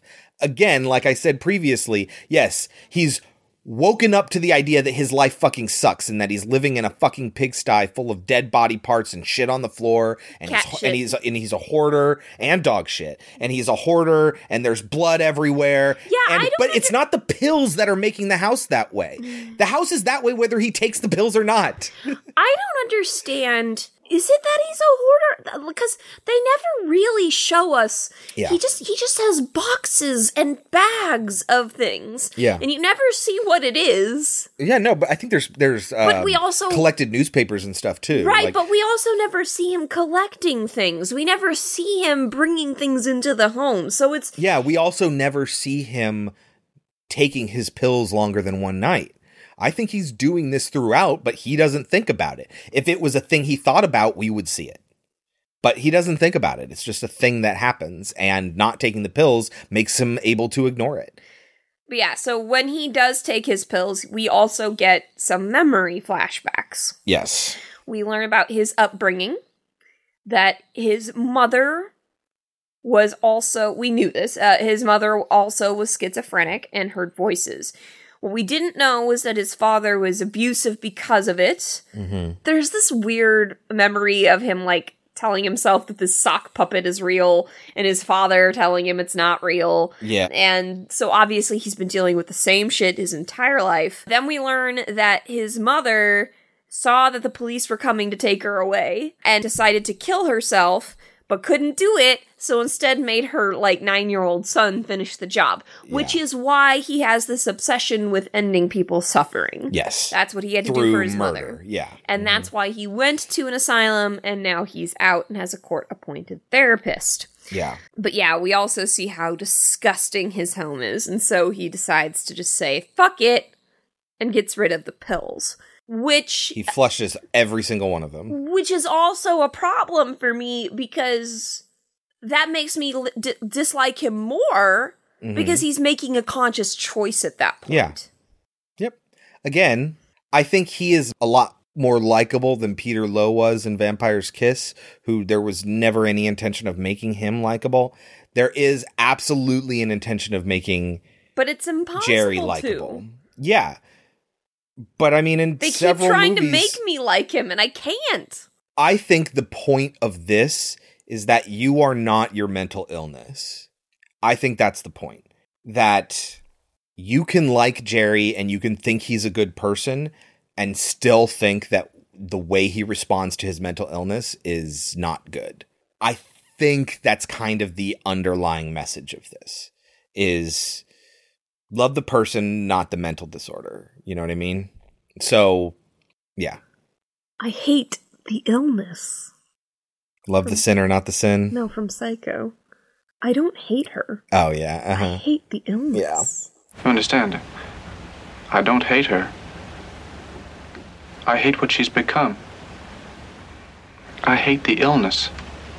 But yeah, so she wants a friend. And he knows that things are different too when he's taking the pills, because when he's talking to her, he's like, yeah, you smelled really bad, but now you smell like hair product or whatever. And Yeah, it's like, she's like, they made me look like a jack-o'-lantern. yes. Tally-ho, Jerry. Fiona, you're back! Quite. And jolly well high time. Bloody bloomin' right, it's jolly well high time. You look smashing. Those bleeding pills are rubbish. I super hate those pills. I only took them because you told me to. Beastly drugs.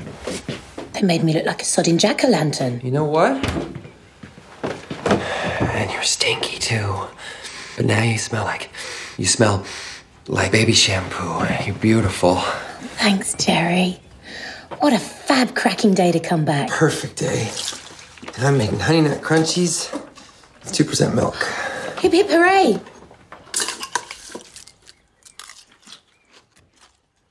How's the cereal, chummy chum? Delicious. Scrummy. God save the Queen.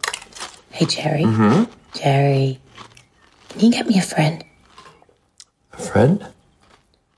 Like get so lonely in the fridge. And she desperately wants a friend. She says Lisa from accounting. And he's like, I don't know. And she's like, I love you. And he's like, I love you too so much. And like he feeds her and like she bites him and laughs. And they have this cute relationship. But he is having this relationship with, So, I mean, basically it's taking a thing that real serial killers and things like that would do and turns the perspective around on you. And again, I don't think the objective of this movie is to make you comfortable with it. Yeah. So he does end up asking Anna Kendrick out. It does not go the way he thought it would go. They end up having a fantastic time. They go to dinner. They talk about their cats and how cats run your lives. Just like if you really do have a cat, you completely understand their conversation on Anna Kendrick's level. So here's the thing. But we also understand what he means. I don't literally hear Lavinia's voice or think it's actually her, but I have created a persona for her that is so vivid that I can and do carry on whole conversations with myself. I will freely admit that, and I think lots of other people are willing to do that too, and just as Anna Kendrick is, and that's what she assumes he's talking about. But no, he's sometimes like, I talk to my animals. Yes. So do I. Sometimes they talk back. I totally get that. Sometimes I talk to my pets. A lot of the time. No, me too. All of the time. And they sometimes talk to me, sometimes. I get that. No, he means they totally talk back. They do have a really good time before they go home. Like, she's like, do you want to go back to my place? And he's like, well, no, actually, I want to take you somewhere else. No, he does say they're going to go back to to her place. But and on then the way, he just turns and doesn't bother. He's like, oh, it's a surprise. I want to take you somewhere else, actually. And he's taking her and he's driving her down these like dirt roads with the trees brushing by. And she is very uncomfortable, as she fucking should be. But his objective here is not to harm her in any way. This is actually completely innocent. No, it's not. We'll talk about why in a minute. He takes her to the house where he grew up. Yes. And he talks about how he would be made fun of when he was a kid, how he was born in Berlin and he moved here when he was really young and his mother was very German and kids would call him names like Gesundheit and Farfignugan and the ultimate crying machine, which is hilarious. That's really funny. And then Anna Kendrick says kids can be so cruel.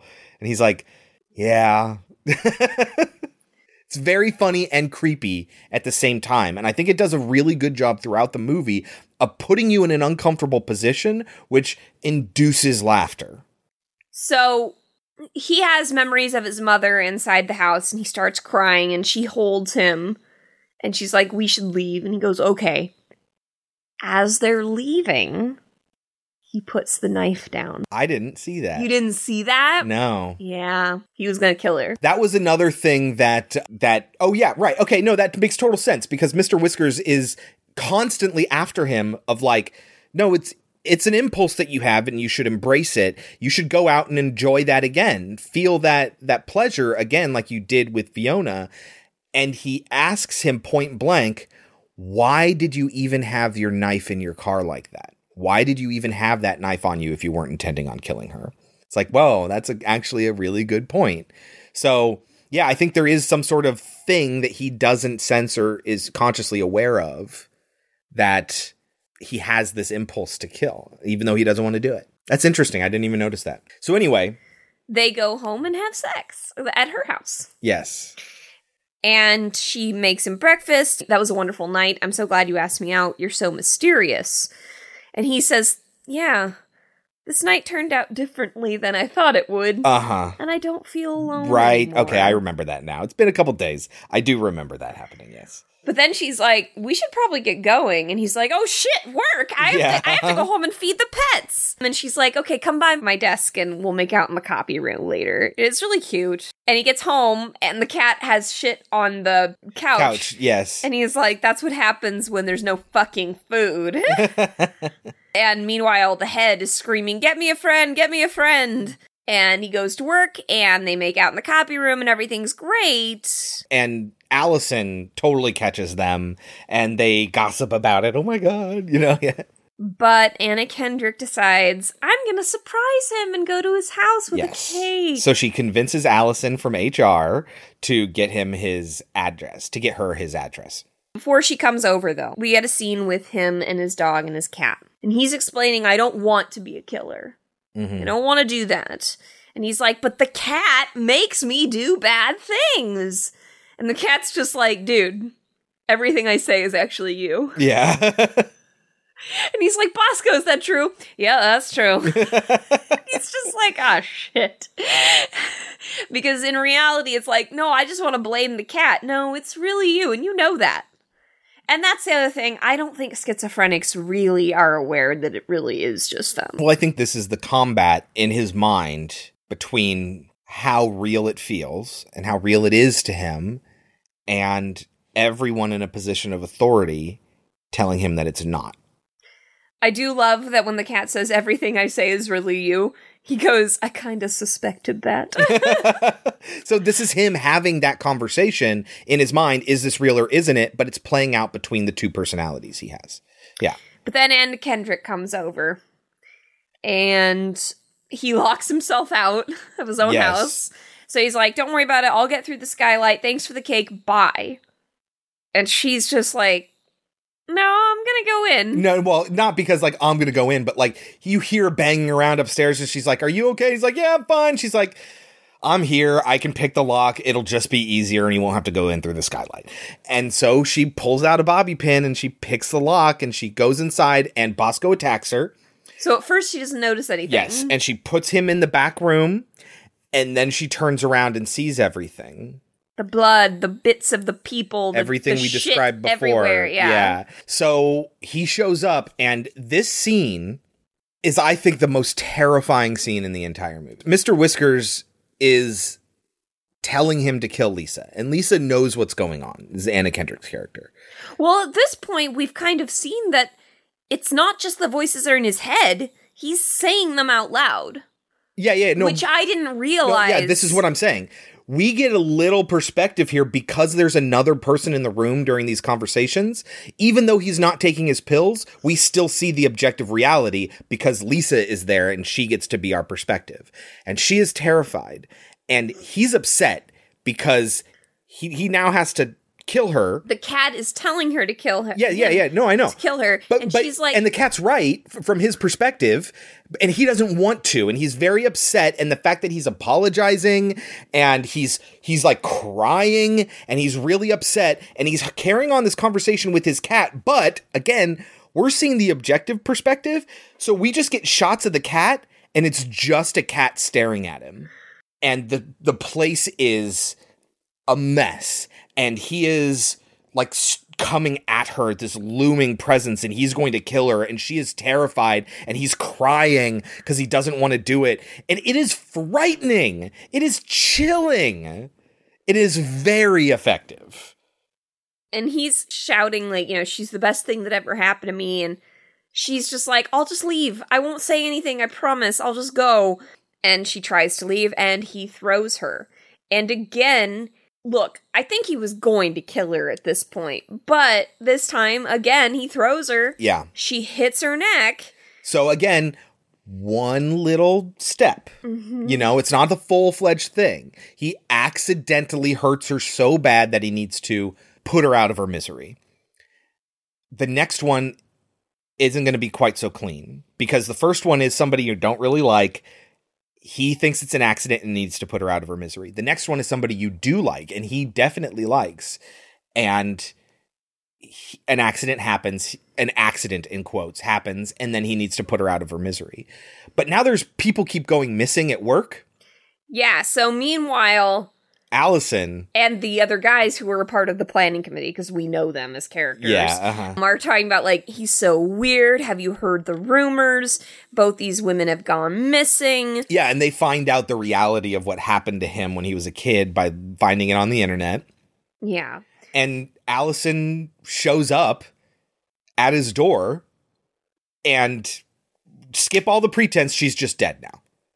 He just kills her. It's like, oh, God damn it. And he just kills her. So now the threshold for murder is getting lower and lower and lower. And this is when Bosco says, you know how last week I told you were a good boy?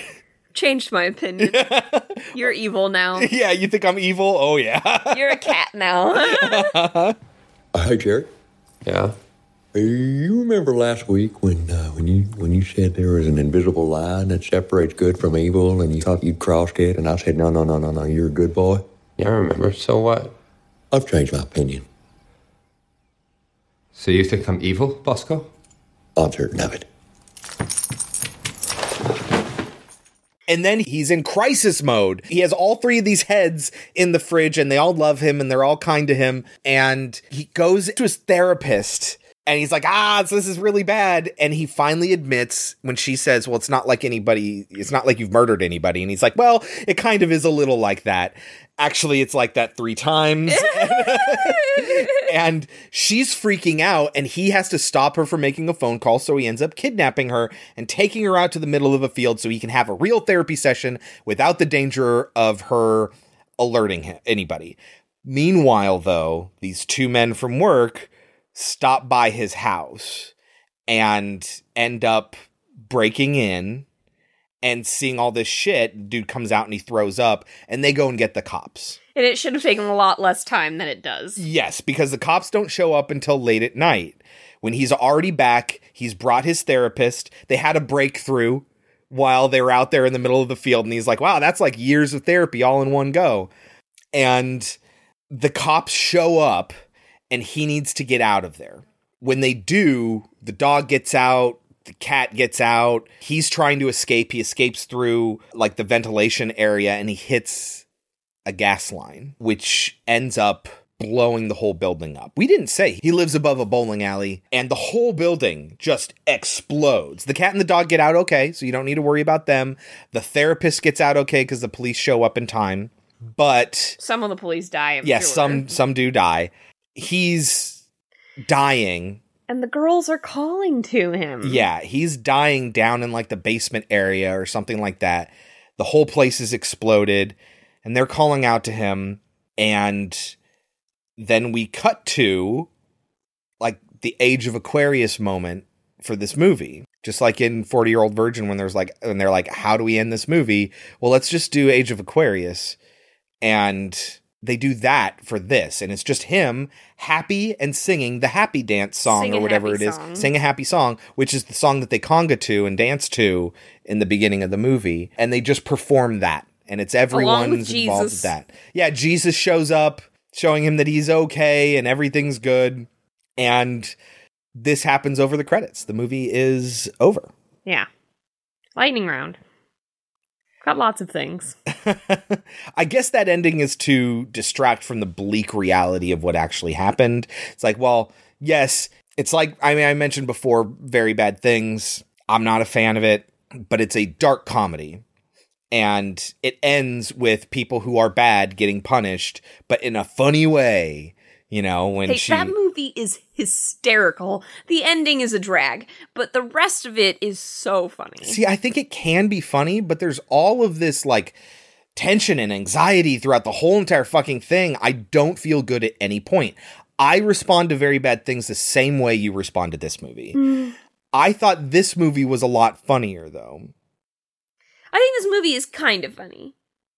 I thought it was hilarious. If it weren't for Ryan Reynolds, I would have hated every second. I think Ryan Reynolds definitely elevates the movie. He definitely sold Absolutely. The movie. And like I said earlier, this is probably the best acting you'll see him in anything I've seen. Because I don't think he's acting in any of the other roles he's in. Blade Trinity, X-Men Origins Wolverine, Deadpool, Van Wilder. I thought you loved Deadpool. Waiting. I love all of them, but I don't think he's acting. Okay, I don't love X-Men Origins Wolverine. That movie is garbage. But I love Ryan Reynolds when he's playing, you know, like a jerk version. That's all it is. It's just a jerk version of himself. Because by all accounts, he's like a super nice guy. He's so cute. Yeah, he is. But this is like really fucking acting for him.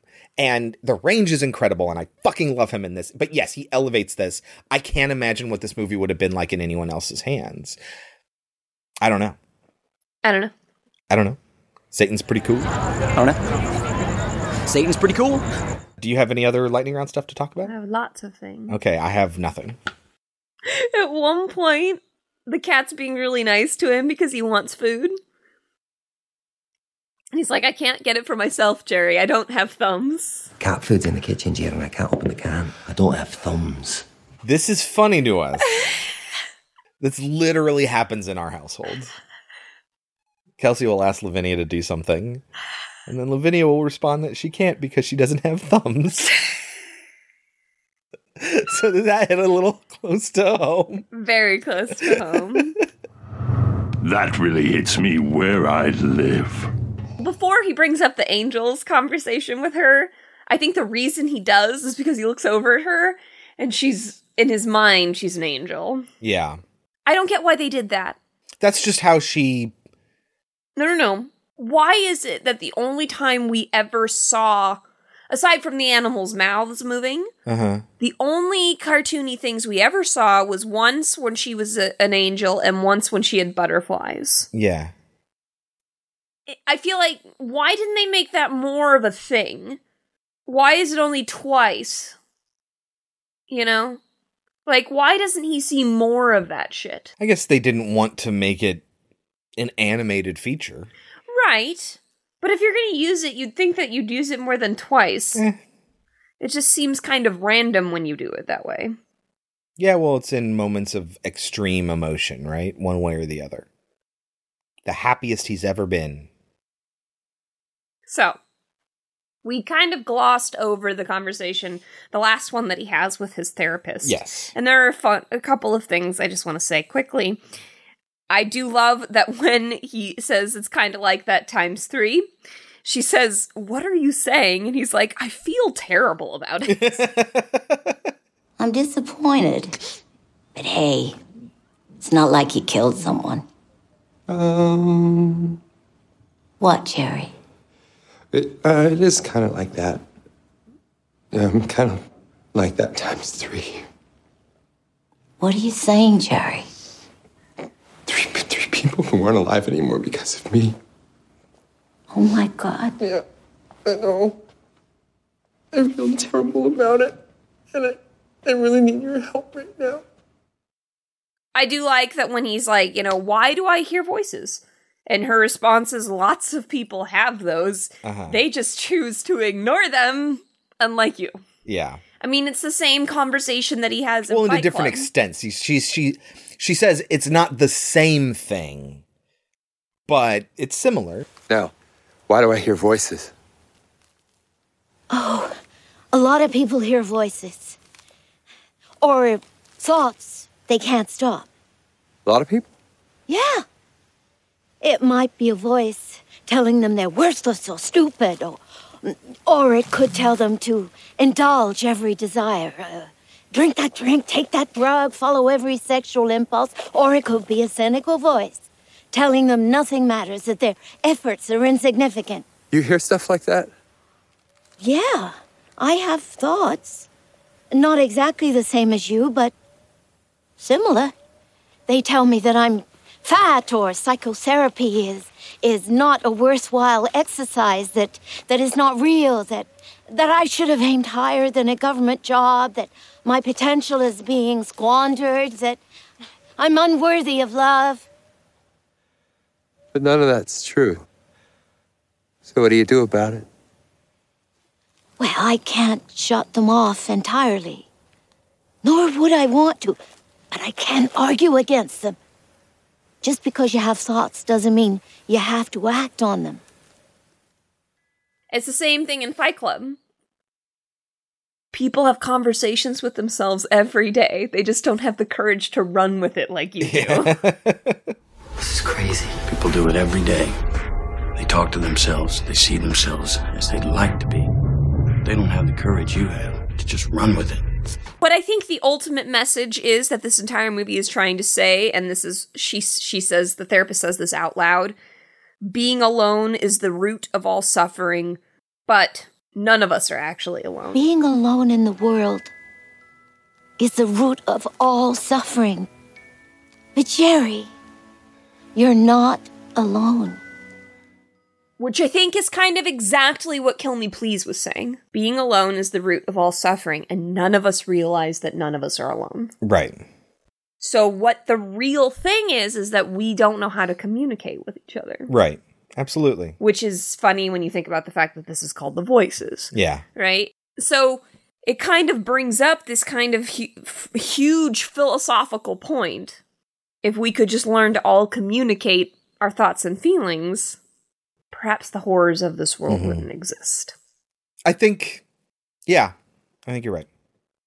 I think this conversation is probably, I'm going to play this out on in front of you, and you can correct me where I get things wrong. But I think this has made me understand what I don't like about A Very Bad Things. In Very Bad Things, the bad things are the things you're supposed to be laughing at. In this, it's not that way. You're supposed to laugh at the fact that the guy runs down his brother and kills him. That's supposed to be funny. But it is in context. You're making it sound horrible. Right. But the context is that it's people who can't seem to get along, and a guy who's stressing out so much he's going to burst, and everyone trying to shut down what it is that he feels, and his brother who keeps being shoved aside and nobody's listening to him either. It's all bad, tragic, fucked up stuff, and the movie's like, laugh at this. I'm like, no, I don't want to laugh at that. This movie makes those things horrifying and wants you to laugh at all the other stuff. All the cleaning up the bodies, all the storing the bodies, all of the, but when he is like gonna kill Anna Kendrick, terrifying. You are not supposed to be laughing. Right, but I guess I'm a little offended because you're making me sound like I'm crazy for finding this stuff funny. It's a comedy. Obviously, it's just asking you to laugh at different things. I'm just saying I don't respond as positively to that. Oh, yeah, great. Bad things happen to bad people. But it's like good-intentioned bad people who are driven to do these things, and it's just like it's a negative experience all throughout. But I find it hysterical. And it's fine. It's just not my cup of tea. But you think the Coen Brothers movies are funny, and I feel like that's the same type of humor. I disagree. My favorite Coen Brothers movie. Oh, geez. It should be Fargo. What it should be. It's not. I think Fargo kind of dips into the Very Bad Things territory. Which is why I love it. Which is, like fucking William H. Macy, who's just a dude who makes bad decisions, stressing out for the rest of his life until he gets caught. And what's his face getting thrown into a wood chipper. And it's like, these are all like things, they're having you laugh at the things that make people miserable, which I get why that's funny. But I think it's much funnier in like a Big Lebowski, right? Where he gets all of Donnie's ashes on his face. Donnie dying is not the funny part. It's the stuff around it that's funny. Or Oh Brother, Where Art Thou, which is another one of those movies that you don't like, and I really, really do. I love Oh Brother, Where Art Thou. I think it's hilarious. And, George Clooney's character is arrogant, and he gets, knocked out by John Goodman's character when he doesn't understand that John Goodman's character is villainous. And it's like, hey, what's going on here? Why'd you hit my friend there? That's funny to me. But all the other shit, like laughing at people's misery, is not funny to me. And you're a bad person for thinking that's funny. I guess I'm a horrible person. I still love you, though. So what do you think this movie got on Rotten Tomatoes, Kelsey? 70. 75. The Voices gives Ryan Reynolds an opportunity to deliver a highlight reel performance and offers an off-kilter treat for fans of black comedies. Metacritic of 58. So still kind of a big gap. And I think it's because this is emblematic of you and I like not agreeing on these movies this week, is there's a big gap between whether or not people liked it and what they would rate it. This one not quite as big as Vampire's Kiss. Do you think 75 is overrated or underrated? Overrated. Yeah, I figured. What would you give it? I will give it a 67. Wow. That's a lot higher than I thought you were going to give it. 2/3. It's quite funny. Yeah. It's quite well done. But I didn't laugh out loud because it's so unpleasant. It is just filled with unpleasant things. I think it fills me with like the overarching feeling of a very bad things is anxiety. The overarching feeling of this is perseverance. Maybe that's the core of why I like this, is that he is trying, and he is trying to stay happy and positive the entire time. And it kind of encourages you to do the same thing. And it's not quite as cringy as Vampire's Kiss is with its like abuse of women. Yes, that's a theme of this, but and especially in those moments with Anna Kendrick, when it really, really shines through. But that's when it's intended to be terrifying.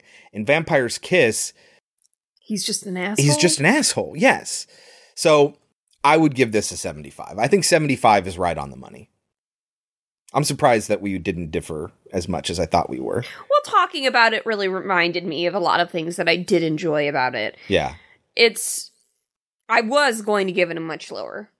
I was thinking I was going to give it around like 55. Uh-huh. It went up a lot because of the conversation that we just had. It's just, if it weren't for Ryan Reynolds, I would have hated this movie. I can understand that. Yeah. All right, that is this week's episode with 1988's Vampire's Kiss and 2004's The Voices. What are we watching next week, Kelsey? Next week is another recommendation week. It is also a double feature. Who recommended this one, Kelsey? This one comes to us from Lou. Lou! You're finally getting your episode. Yes. We are watching Ringu and the Ring. Which Ringu apparently, and the Ring. according to Chris, it should just be Ring. Because Ringu is just the way they pronounce it. Yeah, because they don't have a like a glottal stop like g in Japanese. So they need to use one of the sounds that they have that begins with a G. Almost every sound in the Japanese language is consonant vowel. Almost every sound they have. So they G, U, gu. That's the closest thing they have to just a G. So when they say ring, they say ringu. So you will see posters that just say Ring, the terrifying original, or something like that. Others, like the DVD copy I have, say Ringu.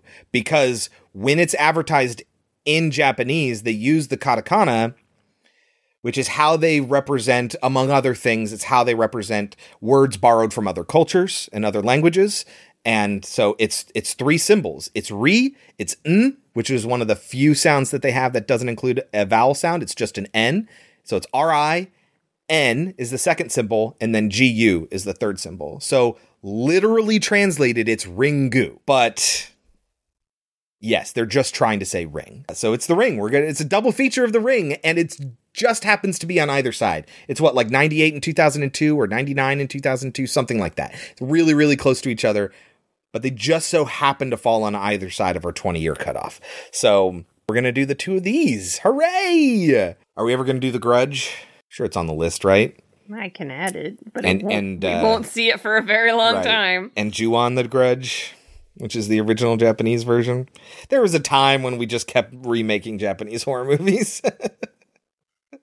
I love The Ring. And to Lou, who, we should probably be clear, is a personal friend of ours. He's going to be in our wedding. He thinks that The Ring, the American version, is one of the best American horror movies of all time, if not the best. I will tell you a high school story about that movie. When we get to that, okay. Based on the look on your face, it sounds like it's not good. Mm-hmm. I really, really liked The Ring when it came out. And then I got the original, and I like that too. So I'm excited to have an excuse to watch them both. I love the style that early 2000s, late 90s style of horror filmmaking. So I'm excited for this one. So thank you, Lou, for forcing us to talk about this double feature. Until then, you can always find us on podcemetery.com, where you can browse a list of all of our episodes and movies. Follow us on Twitter at podcemetery. This week, I'll be posting a lot about Vampire's Kiss and all the memes that it has and should have. So don't forget to follow us there. Also, don't forget to subscribe on your podcatcher of choice and rate and review. 5-star written reviews are the best help you can give us there. Share us with your friends, because that's even better. And listen in the GD first place, because that's the best. Thank you all so much. We love each and every one of you. Until next time, I've been Chris. I've been Kelsey. And this has been Pod Cemetery. Before we go, Kelsey, any last words? Wish I could help you, but I'm just a fish.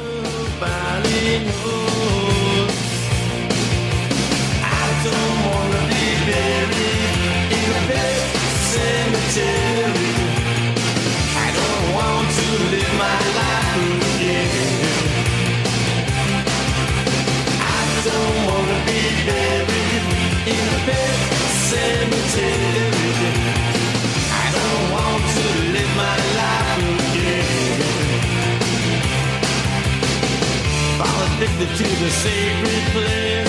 This ain't a dream, I can't escape. Molars and fangs that are picking up bones. Spirits moaning among the tombstones. Ow! This is going to be a really hard episode. Ow! This is going to be a really hard episode to edit, because that is 1988's Vampire's Kiss. Moving on to 2014's The Voices, written by Michael R. Before Perry. we do. Oh, sorry, shit. Oh, fluffy lady. Yeah. I am dying because the sun has slowly been creeping down over my back, and oh, Jesus, I'm swimming in sweat here. But he ends up inviting her out to this Chinese restaurant, Shishin. Is it Shishin? Shishan, but we're not there. Shishan. We're not there yet. Hold on. Where are we? They haven't gone out for drinks yet. That's when he asks her. Okay. You say, I'll hear what I want to. What's her name? Allison. Is it Allison? Allison. So Fiona decides to leave before everybody. No, there are 4 angels who are named in the Bible. They are Raphael, Michael, and what's the third one? Michael. Fuck, I know this one. I knew the answer when he was asking the question. Gabriel. Thank you. Michael, Gabriel, and is it Raphael? Yeah, and Raphael. Oh, I forgot about that moment. Yeah, she stood me up. God, that's so good. I'm a bit bummed. No, duh, she stood you up. I'm sure there's a reason. I sure hope so. Wish I could help you, Jerry, but I'm just a fish.